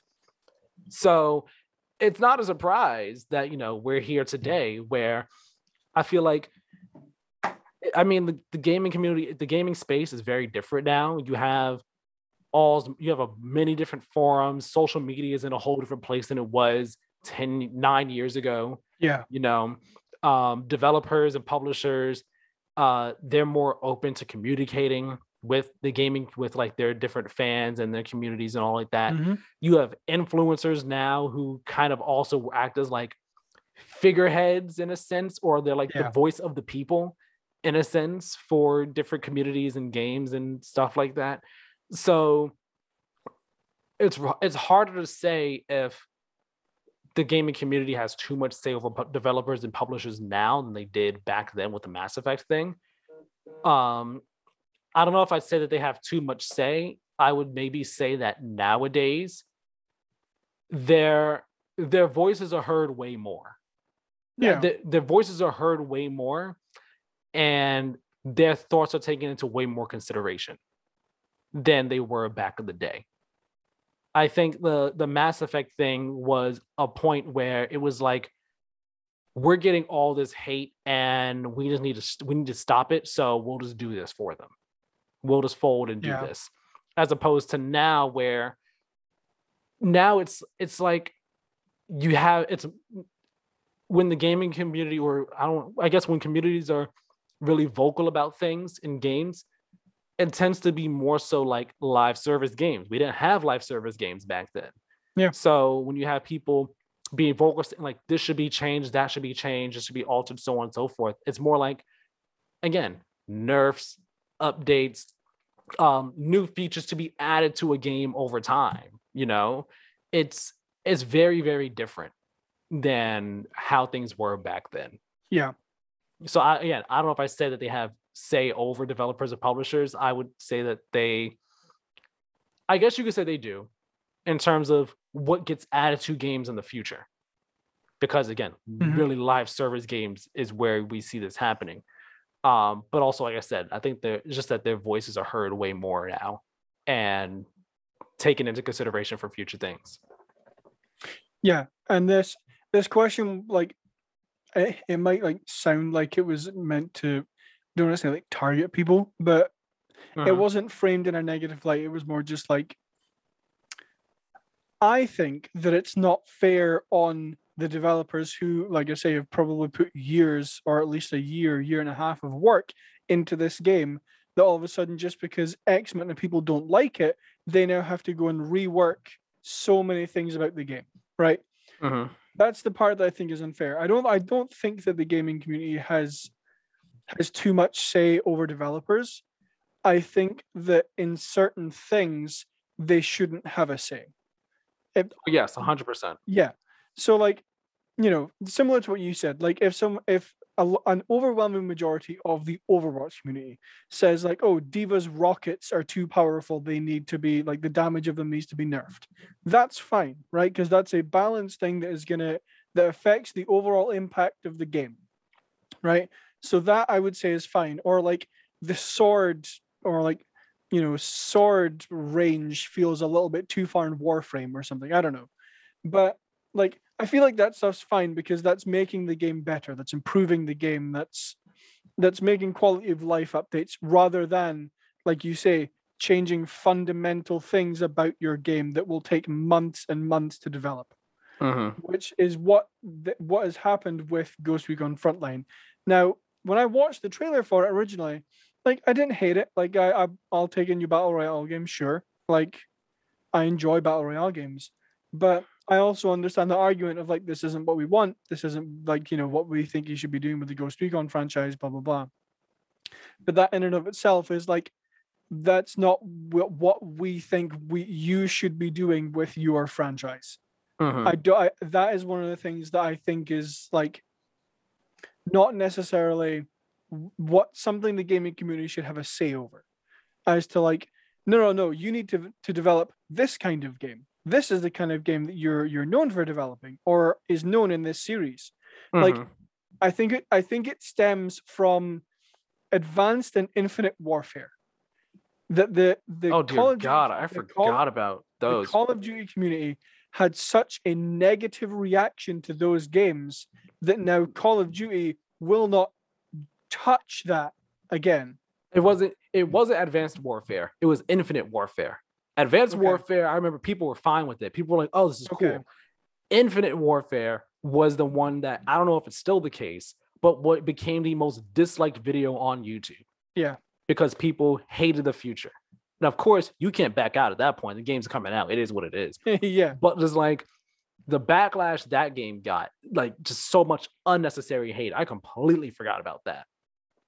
Yeah, like you said, they're never going to touch the future with a 10-foot pole now because of that. And I hate that so much. Yeah, exactly. Because the gaming community has always been like called, or like some of the gaming community, I'll say, because this doesn't apply to everyone, but some of them have been like, Call of Duty is the same game every year, do something different. Same game every year, do something different. That's and exactly what happened. Activision and Sledgehammer and Infinite Ward and all these developers and publishers are like, okay, we'll try something different. So they try something different, and everyone is like, no, we hate it. Go back to the way you did it before. Make the same game every year. And then now they're still complaining it's the same game every year. I'm like, well, of course it is. The one time they tried to do something different, you gave them endless amounts of hate for it. So of course they're just going to make things that they know that people like, which I think is like the main problem with stuff like this. Is like, now that kind of Frontline has been told to like sit down and go back to how you were before, I don't think they're going to try and do anything super ambitious with the Ghost Recon franchise now. I think they're going to try and just go back to, we know, like, you know, Wildlands, or like the way, like you said, the way Ghost Recon used to be, of like, we know people like this, so we're just going to do this, and then we're going to do this again and again and again. Well, let me say this. I didn't see the trailer for Frontline. I just read a bit about it. Frontline isn't ambitious. That's safe. In my eyes, I think Ghost Recon Frontline is a safe thing. That it's just like, here's another free-to-play battle royale game. That like, people want like I said, after Breakpoint was like such a disappointment. People wanted Ghost Recon to get back to, you know, being great. You know, they wanted, if it was going to stick to the Wildlands template, do that, but be good at it. Don't be bad like Breakpoint. If you're not going to do that, let's rein things in some and get back to how we were before, in terms of, again, being more tactical, squad-based, and all like that. That I could do with my friends or by myself. It comes down to it being yet another free-to-play battle royale game from Ubisoft, the third one that we know of. Hyperscape, Heartlands, and then this. The third one that we know of from this series that has kind of been on a downward slope. Yeah. And that's why people were disappointed with this. That's why people have been against this. And I'm all for people voicing their displeasure, their disappointment with this, saying, this isn't what I want from you. I'm disappointed as to what you're doing, so on and so forth. And as far as I seen and as far as I saw, that's why they delayed it. They were like, you know what? Let me read their tweet again. But if I'm right, they're like, you know what? I think it's funny. They said, hold on, it's coming up for me right now. They said, oh yeah, we're dedicated to creating the best experience possible.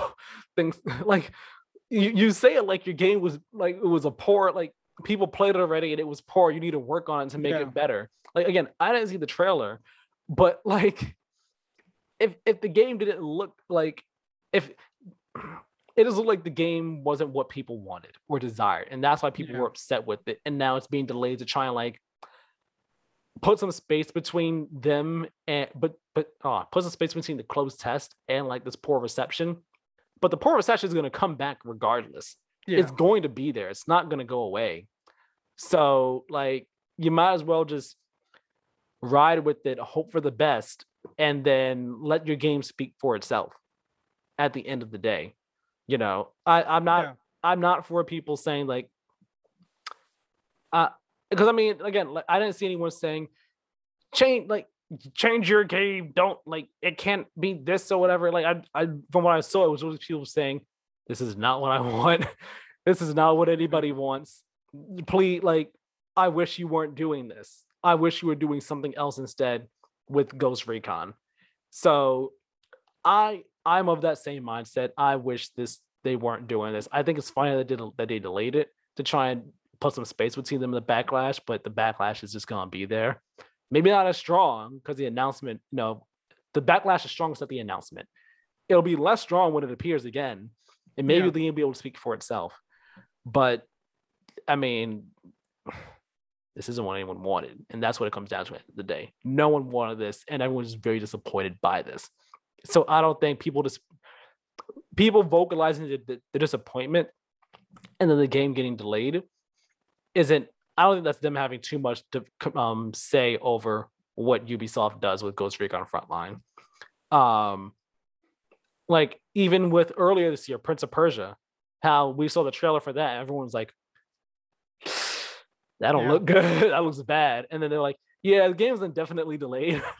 I don't think that's a case of people speaking out too much, because that's important. That's a case of people saying, this doesn't look good. You need to this needs more time in the oven. This needs to cook. And that's a case of people speaking out and all right, hopefully it comes back better. Second impression, try again. This is literally a case of just straight up disappointment and just this is a case of people just being real disappointment, and it's kind of like over Ubisoft's trend of following trends and just wanting something different. Yeah, and I think this kind of tacks on to the kind of what you said of people being like, yeah, this ain't it, Chief. Yeah. The only thing that Ubisoft cares about is how well is this going to sell? How much money is this going to make us? How long can we milk money out of people for this one game, right? Uh-huh. So, of course, if there's like an overwhelming backlash to it because like it looks bad, then of course they're going to delay it because they're like, okay, well, if we release it like this, then no one's going to play it. It's not going to make us any money, and it's wasting space on servers. So, like, I don't disagree that if something like Prince of Persia, for example, like you said, when the trailer for that dropped, everyone was like, hey, this looks really bad. You should probably fix that before you launch it. Like, again, I don't think that's a case of the gaming community having too much say over developer, because that goes into the entirely different discussion of like gaming companies releasing half-baked games and then fixing them with patches after, which is an entirely different conversation. But I think because as much as I think the overwhelming response to this was like, this isn't what we want from Ghost Recon, there were people, I did see comments saying like, oh, just this looks bad, change the game. So I think that is then a case of people having too much say over developers, because like I say, it's then going to take that developer months and months and months to go and rework how their game works, basically. Well, here's the thing. They don't have too much say unless it happens. Yeah. If the game gets canceled, then it's a different discussion. If they say we're completely redesigning, we're completely reworking our vision for this game, then it's a different discussion. As of right now, there's like, yeah, we need to put some space between the reception and the test. So we'll come back in a bit. We'll keep working on it. We'll come back in a bit. If they say like 2 weeks from now, yeah, we're going to cancel Ghost Recon Frontline because we see the community is really passionate. We saw the responses from the passionate community and stuff like that, and we recognize that we kind of read the room wrong on this. So Ghost Recon Frontline is canceled. It's not happening. We're going to do something different with the Ghost Recon franchise. Then it's a case of you all folded, just like with Mass Effect. Y'all folded, and the gaming community won in this case. As much as I'm not with this idea, I want them to have their vision, make their vision, do their thing. I'm just not going to play it because I'm not with the idea of it and all like that. But have your vision, do your thing. Don't give up your vision because people don't like the idea of it. Yeah, exactly. Don't change your vision because people don't like the idea of it. Imagine if people found out about the spoilers for The Last of Us Part 2. Imagine if people found the story of that early in development and that leaked. Not a month, not 2 months before the game came out. Like years into development. Back in what? Let's see. The game was announced in 2016. You imagine the story for that was being written back in 2014. Imagine people found out about the story for that in 2014 and just lost it. Mm-hmm. Do you imagine if Naughty Dog didn't change the story because people were upset? Yeah. Now, granted, who's to say that the new story they came up with would have been better, but they changed their vision for the game because people were upset with the original one. And I personally love the original story for The Last of Us Part 2. And it would have been a shame if that story got changed because people didn't like it. Yeah. Yeah, and I think that's kind of what this question is aimed at, is like developers and publishers and artists and whoever sacrificing their vision to satisfy the fan base, which I think is the underlying problem, I think, of this question. Is not so much like, hey, we think this looks bad, or we want you to change this mechanic, or but like changing the fundamental story and the way your game plays is kind of the thing I think people shouldn't really have any say in. Yeah, they shouldn't have a say. And again, it's real. I feel like it's different when it comes to live service games, because live service games have to work hand in hand with the community. They have to fit the developer's vision, but also work in a way where the community enjoys what's there and enjoys playing it and stuff like that. So it's different with live service games. But just the idea of what this game is, let it be a thing, let it come on out. Don't let the community, as of right now, who hasn't even played this game or touched it one bit, sit here and say, don't put this game out. All right, we're not putting it out. We're not doing it. Like, let's not do that. Then there's a different discussion of, yes, the gaming community is having too much say over them and is literally driving what their game is before it's even out. Yeah, I think that's all the time we have for Ghost Recon. More time than many people had for it, tell you that much. Exactly. Okay, finally, we are going to move on to what we've been playing. I'm going to start because I have been playing Far Cry 6. I'm still enjoying it. My review will be out at some point. How far are you in it now? How much farther? I think I'm getting close to finishing the second like of the three areas. I haven't played like a huge amount of it later. I think when I talked about it last week, I played maybe between 7 and 10 hours, and now I'm maybe like between 11 and 15. Like I have not played a whole lot. Got it. Okay. Not had a huge amount of time this week. Yeah. Okay. But you say you're still enjoying it. Yep. You feeling any higher, any lower? You're still same amount of enjoyment. Probably same amount of enjoyment. Okay, cool. Interesting. I'm looking forward to, hearing more about it and also getting it myself. Probably as a Christmas thing. Right now, I'm trying to decide if I'm going to get Guardians next or if I'm not. If that'll be a Christmas thing. I'm trying to decide what my future with gaming is going to look like in the next 2 months or so. Yeah. Just a random thing. I'm probably not going to get Guardians just because the more I see of that game, the more I'm like, I'm good. Mm-hmm. I got to see more of it. I haven't actually watched much of it, so I do need to see more of it. But I am interested in the game. I do want to play it. Looks like it'll be fun. Tyler, what have you been playing?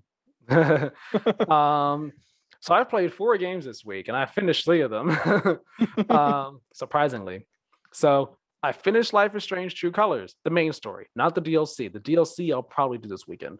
But I finished the main story, and I really, really enjoyed it. I enjoyed it a whole lot. The episodes 4 and 5, I did them back to back, which is what I wanted to do. I didn't want to do 1 because I knew 4 would end on a cliffhanger, like they kind of always do. So I didn't want to do 4 one day and then 5 the next day. I'm like, no, we're back to back in this thing, and I really enjoyed the way it ended. Just like the emotional, I don't want to say emotional roller coaster, but just like the glimpses that we get into Alex's backstory in the final episode just really helps, it really helps fully flesh out her character some more and get you really to understand just how tough things have been for her and why she why, I guess, like, why she like had so much anger for certain people, and why she was holding on to hope so hard in terms of like the life that she was gonna have with Gabe, her brother, at the beginning of the season. And it just really it just really wrapped things up in a beautiful way, where it's just like Alex, just kind of, I don't want, how can I say this without really spoiling anything? I guess coming into her own, and just, yeah, I'm gonna say coming into her own and bringing everything together in a nice full circle way, where this is like the I guess the correct way for your character to go. This is the natural ending for your character arc and the natural progression of it, the way that her story wraps up, and the decision that you make at the end of the game. I don't think the final decision you make, either one of them, I think, is the right decision. I don't know if one is more right than the other. And I really sat there for a moment. I was like, do I want to do this? Do I want to do that? And eventually I chose one thing, and I was like, this was the right decision to make. But the other one also would have been the right decision to make, given the story that she's been through and the journey that we've been on and stuff like that. It's tough to talk about the end of this game without spoilers, because again, Life is Strange, the story is the game. But I did really, truly enjoy it. And there were some really heartwarming moments there in like the final 2 episodes. There was one moment in particular in the 4th episode where I was just like, sitting there with this goofy smile on my face. I was like, this is like the cutest, most romantic, heartwarming thing I've seen in this entire game. It's just so freaking cute. It's just like, yes, do the thing. Do the thing, please and thank you. So yeah, that was Life is Strange True Colors. I will do the Wavelengths DLC maybe this weekend. I've yet to decide. I'm trying to decide what I'm going to play this weekend, because actually, I have a question. What's your Life question? is Strange. Well, 2 things actually. The Wavelengths DLC is the one that is partnered with Critical Role, so there will be some for anyone who watches Critical Role playing the Wavelengths DLC for True Colors. There are references in there. Nice. Secondly, would you say that True Colors has surpassed? I think it's Life is Strange 1 is your favorite.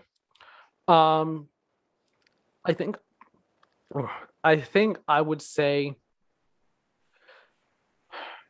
it's tough because I've been thinking about this week, and it's weird because when I played True Colors this week, I think the amount of time between when I last played episode 3 and then did episodes 4 and 5, it kind of cooled me on the game some, because I did episodes 1, 2, and 3 in the same weekend.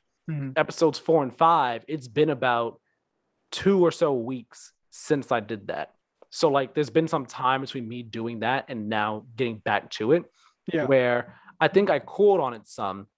But even still, when it wrapped up, I was like, this was really great. This was such an enjoyable experience. I love these characters. I haven't loved the characters this much since the very first Life is Strange. So I think I need a bit more time to think about it. As of right now, I think they're on the same level. Okay. In terms of, in my opinion, I think they're on the same level. If anything, one might be a bit higher, but I think like I could easily interchange them. Yeah. Like just swap them around. And I don't think I would be too hard on myself. I will say this about the ending. I'm not being specific, no spoilers. They're both emotional endings, but in different ways. Whereas Life is Strange 1, it's like a sad emotional ending where you're like damn, like this is how things happen. True Colors, the ending for that, it's emotional in the sense of like emotional catharsis. It's like we're finally putting our feelings out there. We're finally putting everything on the table. We're seeing people, and we're seeing people for who they are, what they are. You know, we're understanding them. We're truly empathizing with them. And it's like, that's the type of emotion that you get out of that. And you're just like, I feel for you. I understand you. I see where you're coming from. I see why you did what you did, and I understand you. And I either, I'm either upset with you for it, or I'm forgiving you for what happened, for the things that went down. And then, when you get to the final decision that you have to make, it's like you're either, it's like you can, it's like you're choosing what you want your future to be. Again, without being very specific, you're choosing what you want your future to be. And it's like, as the pieces of it are coming together for you, as you try to make this decision, it's just like, I like the sound of that future, but I like the sound of this future as well. And it's like, which one do I want to go with? And neither one is neither decision is like, man, like I'm sad crying. Like this was a sad thing. It's more like you get emotional, I guess, at the thought of what could be and the thought of what you might miss. And you're just like, man, what do I want to go with? And I connected with it on that level because it's like, man, like we have that moment where we're like, what do I want to do? Do I want to do this? Do I want to do that? And how is this going to change things for me? And if I do this, am I going to regret not doing that? If I could do this, am I going to regret not doing that? You get what I mean? And yeah, sorry, I think I've actually gone through one of those decisions quite recently. Oh, wow. Those are always tough decisions.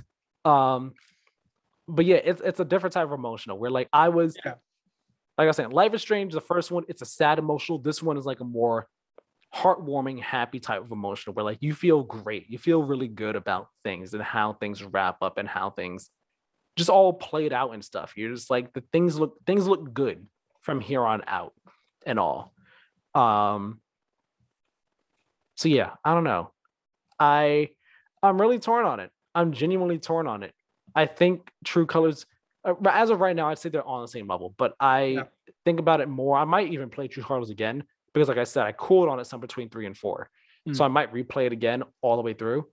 But I think they're both on the same level for me right now.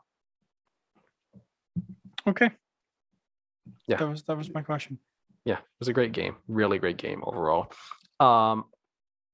Yeah, I don't know what, I was trying to think about like what I would score it. I don't know what I would score it right now. Again, like I said, I actually wasn't even thinking about that when I played the game, to be honest. But yeah, really enjoyable. If you like Life is Strange, you will love True Colors. There's just no ifs, ands, or buts about it. You will. It's definitely one of the better ones in that series for sure. But yeah, like I said, I did play 3 other games this week. Finished 2 of them, halfway done with 1 of them. I played Halo 3, I played Halo 4, and I'm halfway through Halo 5. Halo 3, I never went through the full campaign before. Most I ever did was the first mission, maybe the first 2. The first mission, it's getting to your to the base. The second mission is protecting the base and leaving the base. The most I ever did was like maybe finish the second mission, maybe part of it. So fully went through that, completely done with Halo 3. That was a good game. I already knew the ending of it because when I was younger, I looked up the ending because I never thought I would even play the game anyway. Looked up the ending. I already knew how it ended. But that was cool. I was very surprised by how short it was as I finished it in a day. I played for as I was telling Karen before the show, played for 2-3 hours, put it down, went to eat dinner, came back, played another 3 hours, and I was done. I was like, wow, that felt way shorter than Halo 2 and Halo 1. I don't know if yes, 3 did have less missions than both of those games, but I think also Halo 1 and 2, the missions themselves are just longer. I think the way they're structured, they just take longer to get through, as opposed to Halo 3, where the missions were much shorter to get through. I was hitting par time on a lot of those missions, the par time 20 minutes, 50 hours. I was hitting it out some way. So did that. Halo 4, I have played completely all the way through. I played it when it first came out. I was just replaying it just to have it totally fresh in my mind. Yeah. And that one, I think I don't know if I say it was also felt like the same length as 3. Maybe it felt about the length of 3, maybe a bit between the length of 2 and 3. I did hit a bug in it though. It was actually funny. And I looked it up. Apparently, I think it's only happens in the Master Chief Collection version of 4. It's the mission where you're on the Mammoth, the giant tank looking thingy, and you're just basically escorting it around. Yeah. There's a glitch that happens where I think there's like a Pelican, not a Pelican, one of the giant Covenant ship thingies. It's one of those things where I think Corvette? There you go. I think that's the name of it. Yeah. Yeah. Like you go in it and you like destroy it or whatever, and then you get back on the Mammoth and it goes. I think the Corvette's supposed to explode. It didn't for me. Whatever. Get back on the Mammoth, it keeps on going. And it makes a turn. And I think with this glitch, if the Corvette doesn't blow up, when you get to that turn, the rest of the level does not load in. Oh.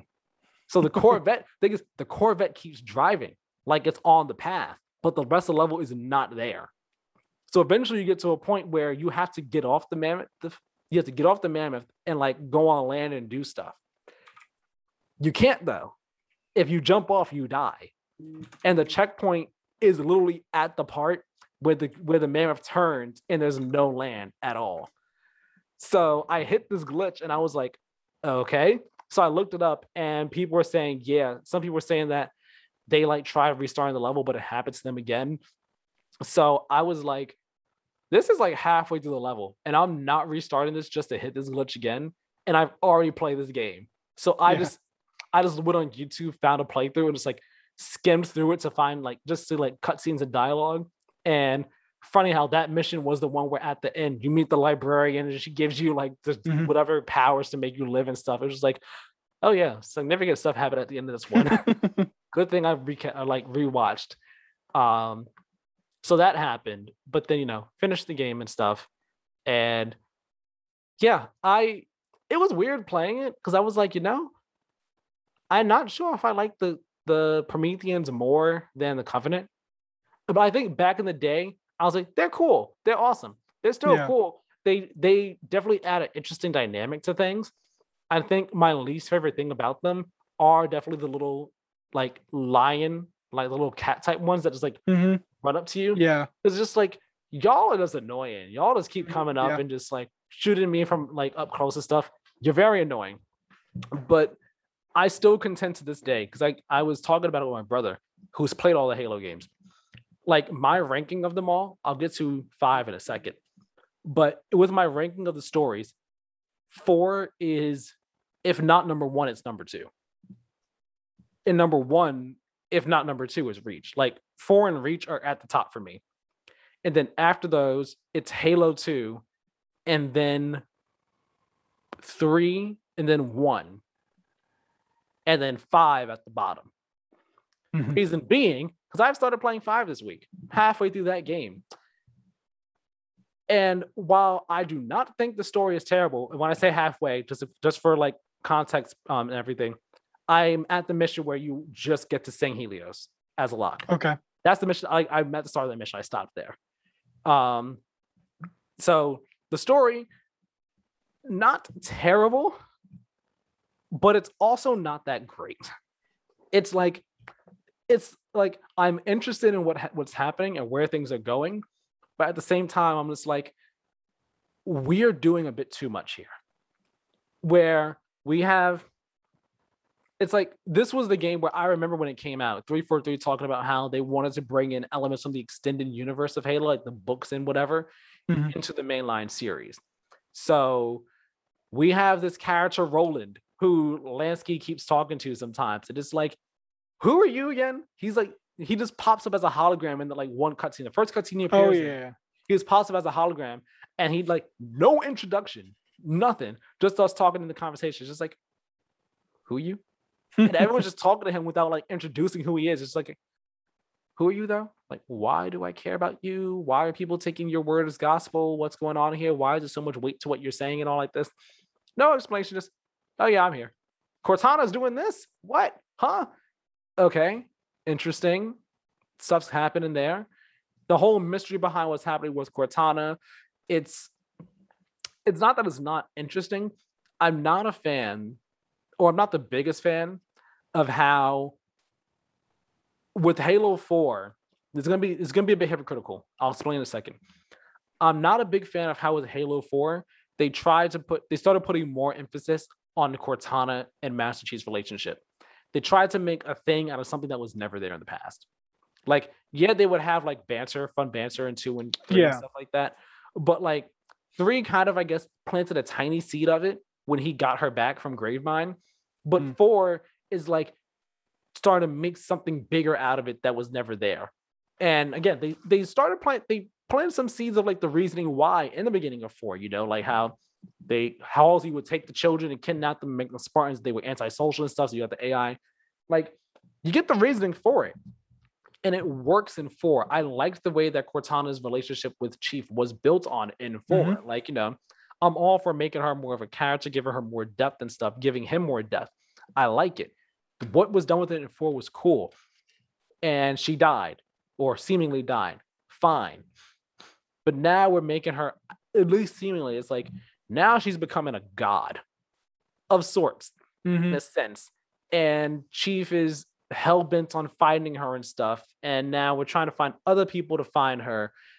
Other people are trying to stop her as well, but we're not finding out the whys as of yet. I feel like I'm about to get to the why, like the true reason behind everything.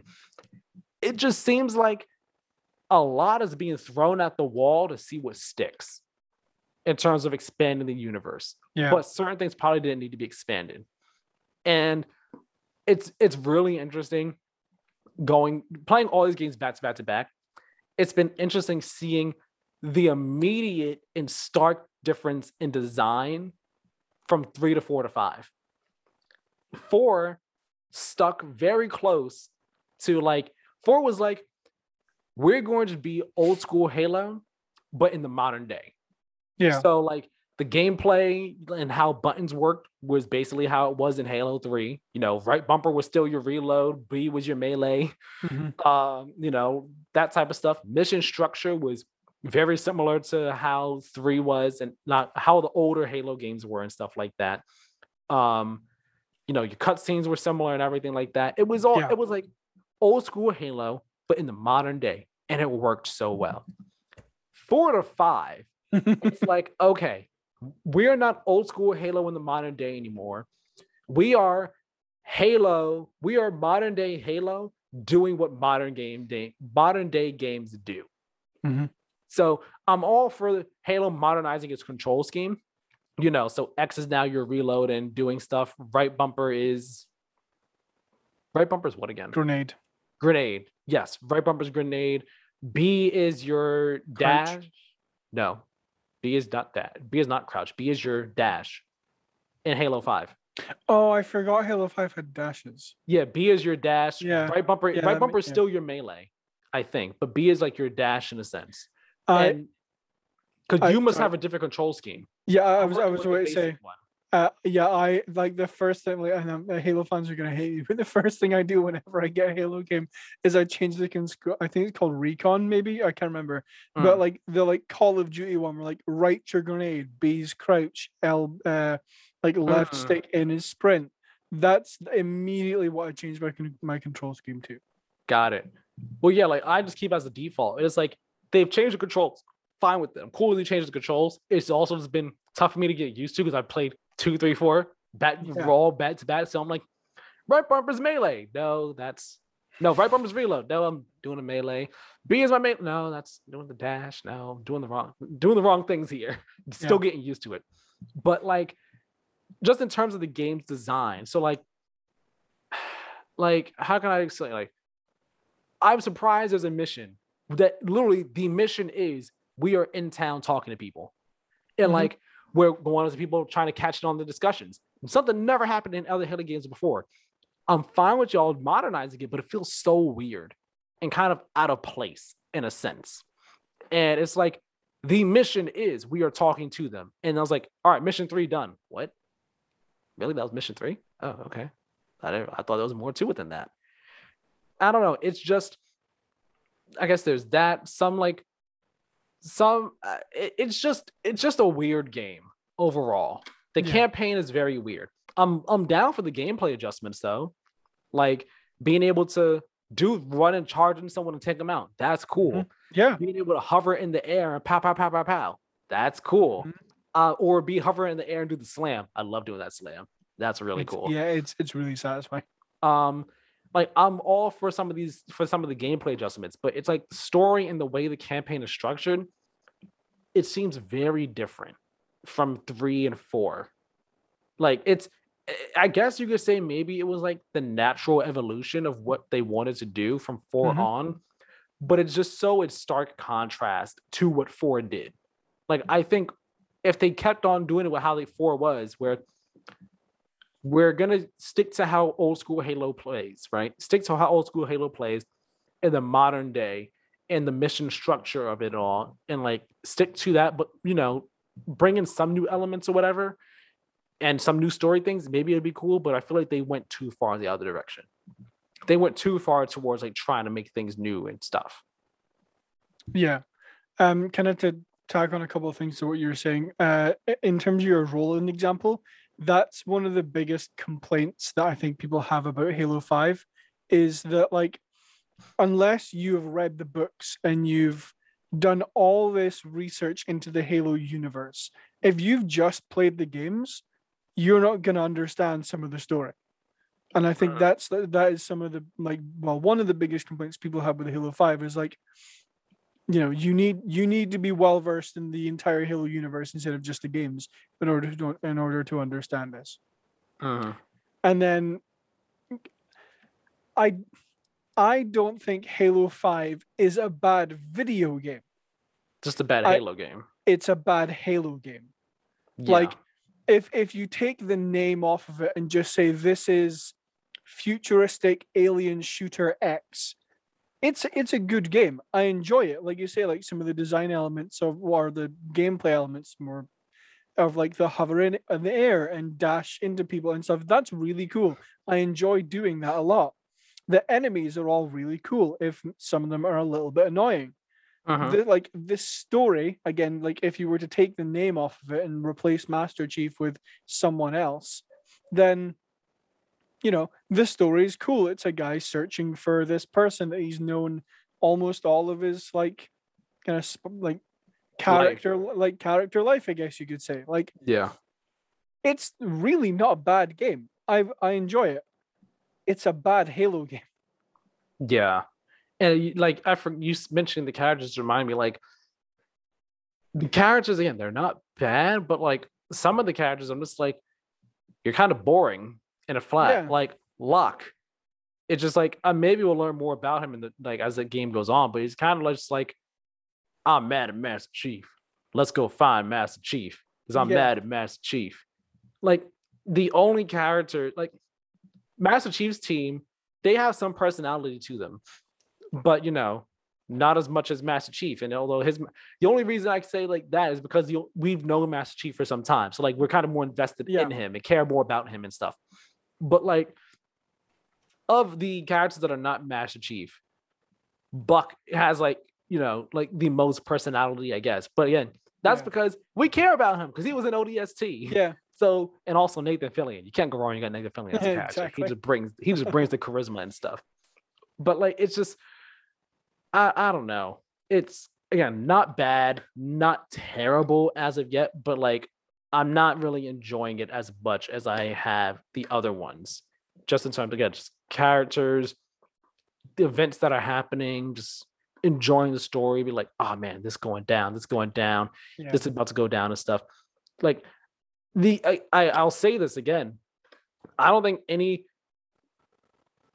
I know I gave my ranking for the Halo games before. I don't think any Halo game has ever had a truly great story that I was truly really invested in and really cared about, aside from Reach and 4. Okay. Until Reach, the Halo games are just like, I feel like the Halo games until Reach are just like, yep, this battle's happening. We got some characters here that are cool, but you don't really get invested in the story until like the end of 2. And then 3 is like kind of building on that. 1 story is just like, I guess you could say generic sci-fi story. And you build on the lore after that with 2. Reach's story though, start to finish, like it's, I guess I'll say it's self-contained in a sense, but like that story truly, genuinely, really great story. Like I actually cared about everything happening in that story. 2 and 3, it's like, kind of, I guess you kind of do, kind of don't. But Halo story is important to Halo, and I guess I'm kind of talking in circles and being weird here. But like, Halo's stories are not like fine art, I guess is what I'm saying. Yeah. And they've never been the best thing in the world. Reach's story has always been the best Halo story that we've gotten from any of these games. So for 5 to not have an amazing story, it's not the worst thing in the world. But compared to the others, it's like, yeah, this ain't all that great. Yeah. That's what I'm getting at. When you were saying that, like, the whole like intro to the like, oh yeah, there's never really been like a great Halo campaign. Halo, and I'm like, if you don't say 2 words like except Reach on the end of this, I'm gonna be mad. No, yeah, I mean, like, in terms of like the playing, the campaigns are fun. I just mean like the stories of them. Oh yeah, and stuff. But like Reach is like bar none, just absolutely fantastic, start to finish. 100%. Start to finish, it is best Halo game hands down. And then 4 is under that in my eyes because the story and the character development that happens in it is so good. It's so great and so rich. And again, expands the world some, but not too much. Doesn't get too crazy with things. It makes you care about the characters. 1, 2, and 3, the characters are there. You only care about them, I guess, not because of what's happening to them, but because of who they are, what they say, and what they do. Like, you like Johnson because he's like, yeah, I'm the I'm that real hard guy, but I've also got a personality behind me, and I got jokes and punchlines, stuff like that. So like, I could have been your daddy, but a dog beat me over the fence. Exactly. You like Master Chief just because he looks cool and he just does cool things. You like Cortana just because back in the day you're just like, Cortana, she's a naked AI, and she has like snippy punchlines and stuff. That's the only reason you like those characters. Other than that, there's no reason to actually care about the characters in any Halo game. That's it. So that's why 4 that's why it's so much better. It gives you a reason to care about them, aside from you've been with them all this time and stuff. Like, now I actually have a true reason to care about them. Yeah, no, and I think I definitely agree with you on that. That aside from Reach and the games before 4, not that I didn't care about the story, not that I didn't enjoy playing through them, like you say. It's just that like you said, it's kind of like, oh, this battle is happening. Oh, I have to stop the Covenant. That's kind of the game, right? But then when you get to 4 and they're like, there's genuine character growth between like Chief and Cortana and all these side characters that come in. Like there is like a genuine reason to care about them. So I wonder which side of that they are going to lean on in Infinite. I wonder if they're going to go back because everyone's like, we want Halo again. I wonder if they're going to go back to there's, fight the Covenant and the Banished and stuff. That'll be cool. Or if and I think this is the direction, like from stuff we've seen so far, especially around the pilot. I think they're going to lean on the side of like, yeah, we want you to care about these characters, not just like they're a cool looking person who says a cool thing or does a cool thing. Yeah. Also, one more thing, just to correct myself. By the way you were talking earlier, it sounds like it was a Phantom rather than a Corvette, because the Corvette is the like massive spaceship. Phantom is the one I probably meant. Yeah, the Phantom is like the dropship. Yeah, that you said it, and I'm like, that's 100% correct. Corvette before, I was like, sure, whatever. That the thing. But yeah, I have wondered like myself as well, like with where I am in Infinite, how it is in terms of, I'm not Infinite 5, with where I am in it, and just again how structurally the story is designed, the campaign's designed and stuff, as opposed to 4. I'm just like, okay, from having in mind what I've seen of 5, I'm hoping 5 really is more of a return to 4 and 3 and not continuing the 5 style of like the structure of the story. But they're also going semi-open world with it, so that kind of also throws things in the up in the air in that space as well.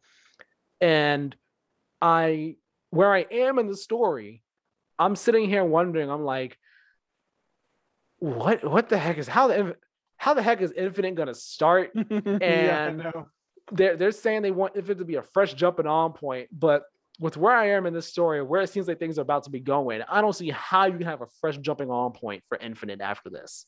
I don't see how. Yeah. And I talked to my brother, and he said, without like spoiling anything, he said, yeah, I feel like they're gonna have a time jump of some sort after this one. Oh, 100%. So I'm like, even if they do, like, I wonder just like what the heck the story is gonna be like how they're gonna explain what the heck happens at the end of this in relation to the beginning of Infinite. It's gonna be interesting to see. I'll be able to talk about it more next week because I'll be done with 5 today. I'm planning on finishing that today. Yeah. Yeah, I'm real curious how what the story is going to be in Infinite, because like the story points in 4 or 5 and hopefully in 4 and 5 I've enjoyed. Like, they're not terrible. They're not like, it's got me interested. I'll put it that way. But it's just how I think it's how they tell it in 4 and 5. It's like 4 is a good story. Don't get me wrong, but it's especially in 5. I think it's how they tell it is difficult to take if you're a Halo fan. So I'm excited to see how they are going to play out in Infinite and where the story is going to continue from. Yeah, I also will say, I know we keep talking about this. Keep saying I will say one last point. This is one thing I've always like thought about with Halo, and I was happy they did with 4. Like the Prometheans. I know I said that I kind of like they kind of can be a bit annoying fighting them, but I was happy that they introduced the Prometheans and had them as more of like your main enemy in that game. Because it's like, all right, we done dealt with the Covenant and the Brutes for 5 games, including ODST and Reach. So it's like bringing fresh faces, bringing fresh enemies. The Covenant were still there in 4 and stuff, but they weren't that big of a presence. Well, I guess they were like a mixed presence between them and the Prometheans and stuff like that. And 5, it's like it's still the Covenant and also Prometheans too. Like the Covenant's bad again. We got bad Covenant out here. It's just like, I wish that Halo would move on from some of the older enemies. Like, move on from the Covenant. We don't need to keep fighting the same grunts and the same elites. And I understand that they set it up before, like, oh yeah, I thought we had a truce. Must be a Splinter Cell or a rogue group. That's your out to have the Covenant still be needed to fight you and stuff like that. But like, I wish that Halo would be like, all right, you know what? I understand that people have a nostalgic attachment to these enemies, but we also need to do something new and fresh. So I will say I am interested in seeing what they do with the Brutes in Infinite, because it seems like the Covenant's still there, and we've seen the Brutes, but we haven't seen like anything else new. It looks like it's really going back to the Halo 3 enemy selection of Brutes and Covenant. And I kind of wish it just wasn't just them. I wish the series would actually like move past like the nostalgia glasses. But I understand if they did that, then people would be mad and just be like, I want the Halo that I know and love. I will say that there is potential for the Flood to be quite prominent. No. Let him die. Let him stay dead. I'm tired of the Flood. The Flood does get used like well. Like when they appear, it's like, oh shoot, they're not there all the time because they know we can't use the Flood all the time. But I don't want the Flood, please, thank you. They're annoying. Just go. I'm not going to say what I'm going to say because it's a spoiler for Halo Wars 2. But yeah, the Flood may have something to do with it in Infinite. I don't know. I mean, we're on a Halo ring. That's not a surprise to me. Yeah, but yes, I think we've talked about Halo for a substantial amount of time. But way more than I thought we would. Yeah, very, very good conversation, I think. I will say that that is the end of episode 29 of the I was about to say, podcast. I hope that you're saying that this is the end. Yes, that will conclude episode 29 of the Play to Win podcast. Thank you all very much for watching. Once again, you can check out our website, playtowingames.wordpress.com, where you will find all of our content. If you want to go and read the written version of both Tyler's Kena review and my Halo Infinite multiplayer preview, you can do so on our website, playtowingames.wordpress.com. You can subscribe to us while you're watching the podcast here on YouTube. We post videos every Monday and Friday. Mondays are podcasts, Fridays are reviews, previews, anything you can think of that isn't main podcast content. You can also follow us on Twitter and Instagram at Play to Win Game, where you will get updates on the show. We post some stuff on there. I post some stuff on the Instagram story sometimes. So go and check it out. Tyler, where can people find you? You can find me over on Twitter at TylerMiller2496. This past week, I have kind of died down a bit on the Sora love. So if you followed me this past week, you kind of got a break from it. This coming week, the day this goes live, Sora comes out in Smash. The hype train starts back up, baby. Sorry, but I'm not sorry. If you follow me, you're going to be seeing a whole lot of Sora stuff because the Sora love is coming back in full force. But I will also say, in addition to reading the reviews and the previews, also go watch the videos because we put work into them videos. Oh, yeah. And they came out pretty well. They came out pretty well. So definitely go watch the video preview that Karen did for Halo Infinite's multiplayer. Go check out the video that I did for the video review of Kena Bridge of Spirits. Both really good videos, and we appreciate any and all support that we get. Share this stuff with everybody. Please and thank you. Exactly. Yeah, that's a good point. The work goes into these videos, and we very much appreciate when people watch them and comment or like them. That's something we appreciate a lot. You can find me on Twitter and Instagram at Badlynet, BADLYNET, all one word, where you will be snowed under with Far Cry 6 screenshots for however long I'm playing that game. I will say that none of them will contain spoilers, just as a heads up. Yes, thank you all very much for listening, and we will see you all in the next video. Talk to you all later.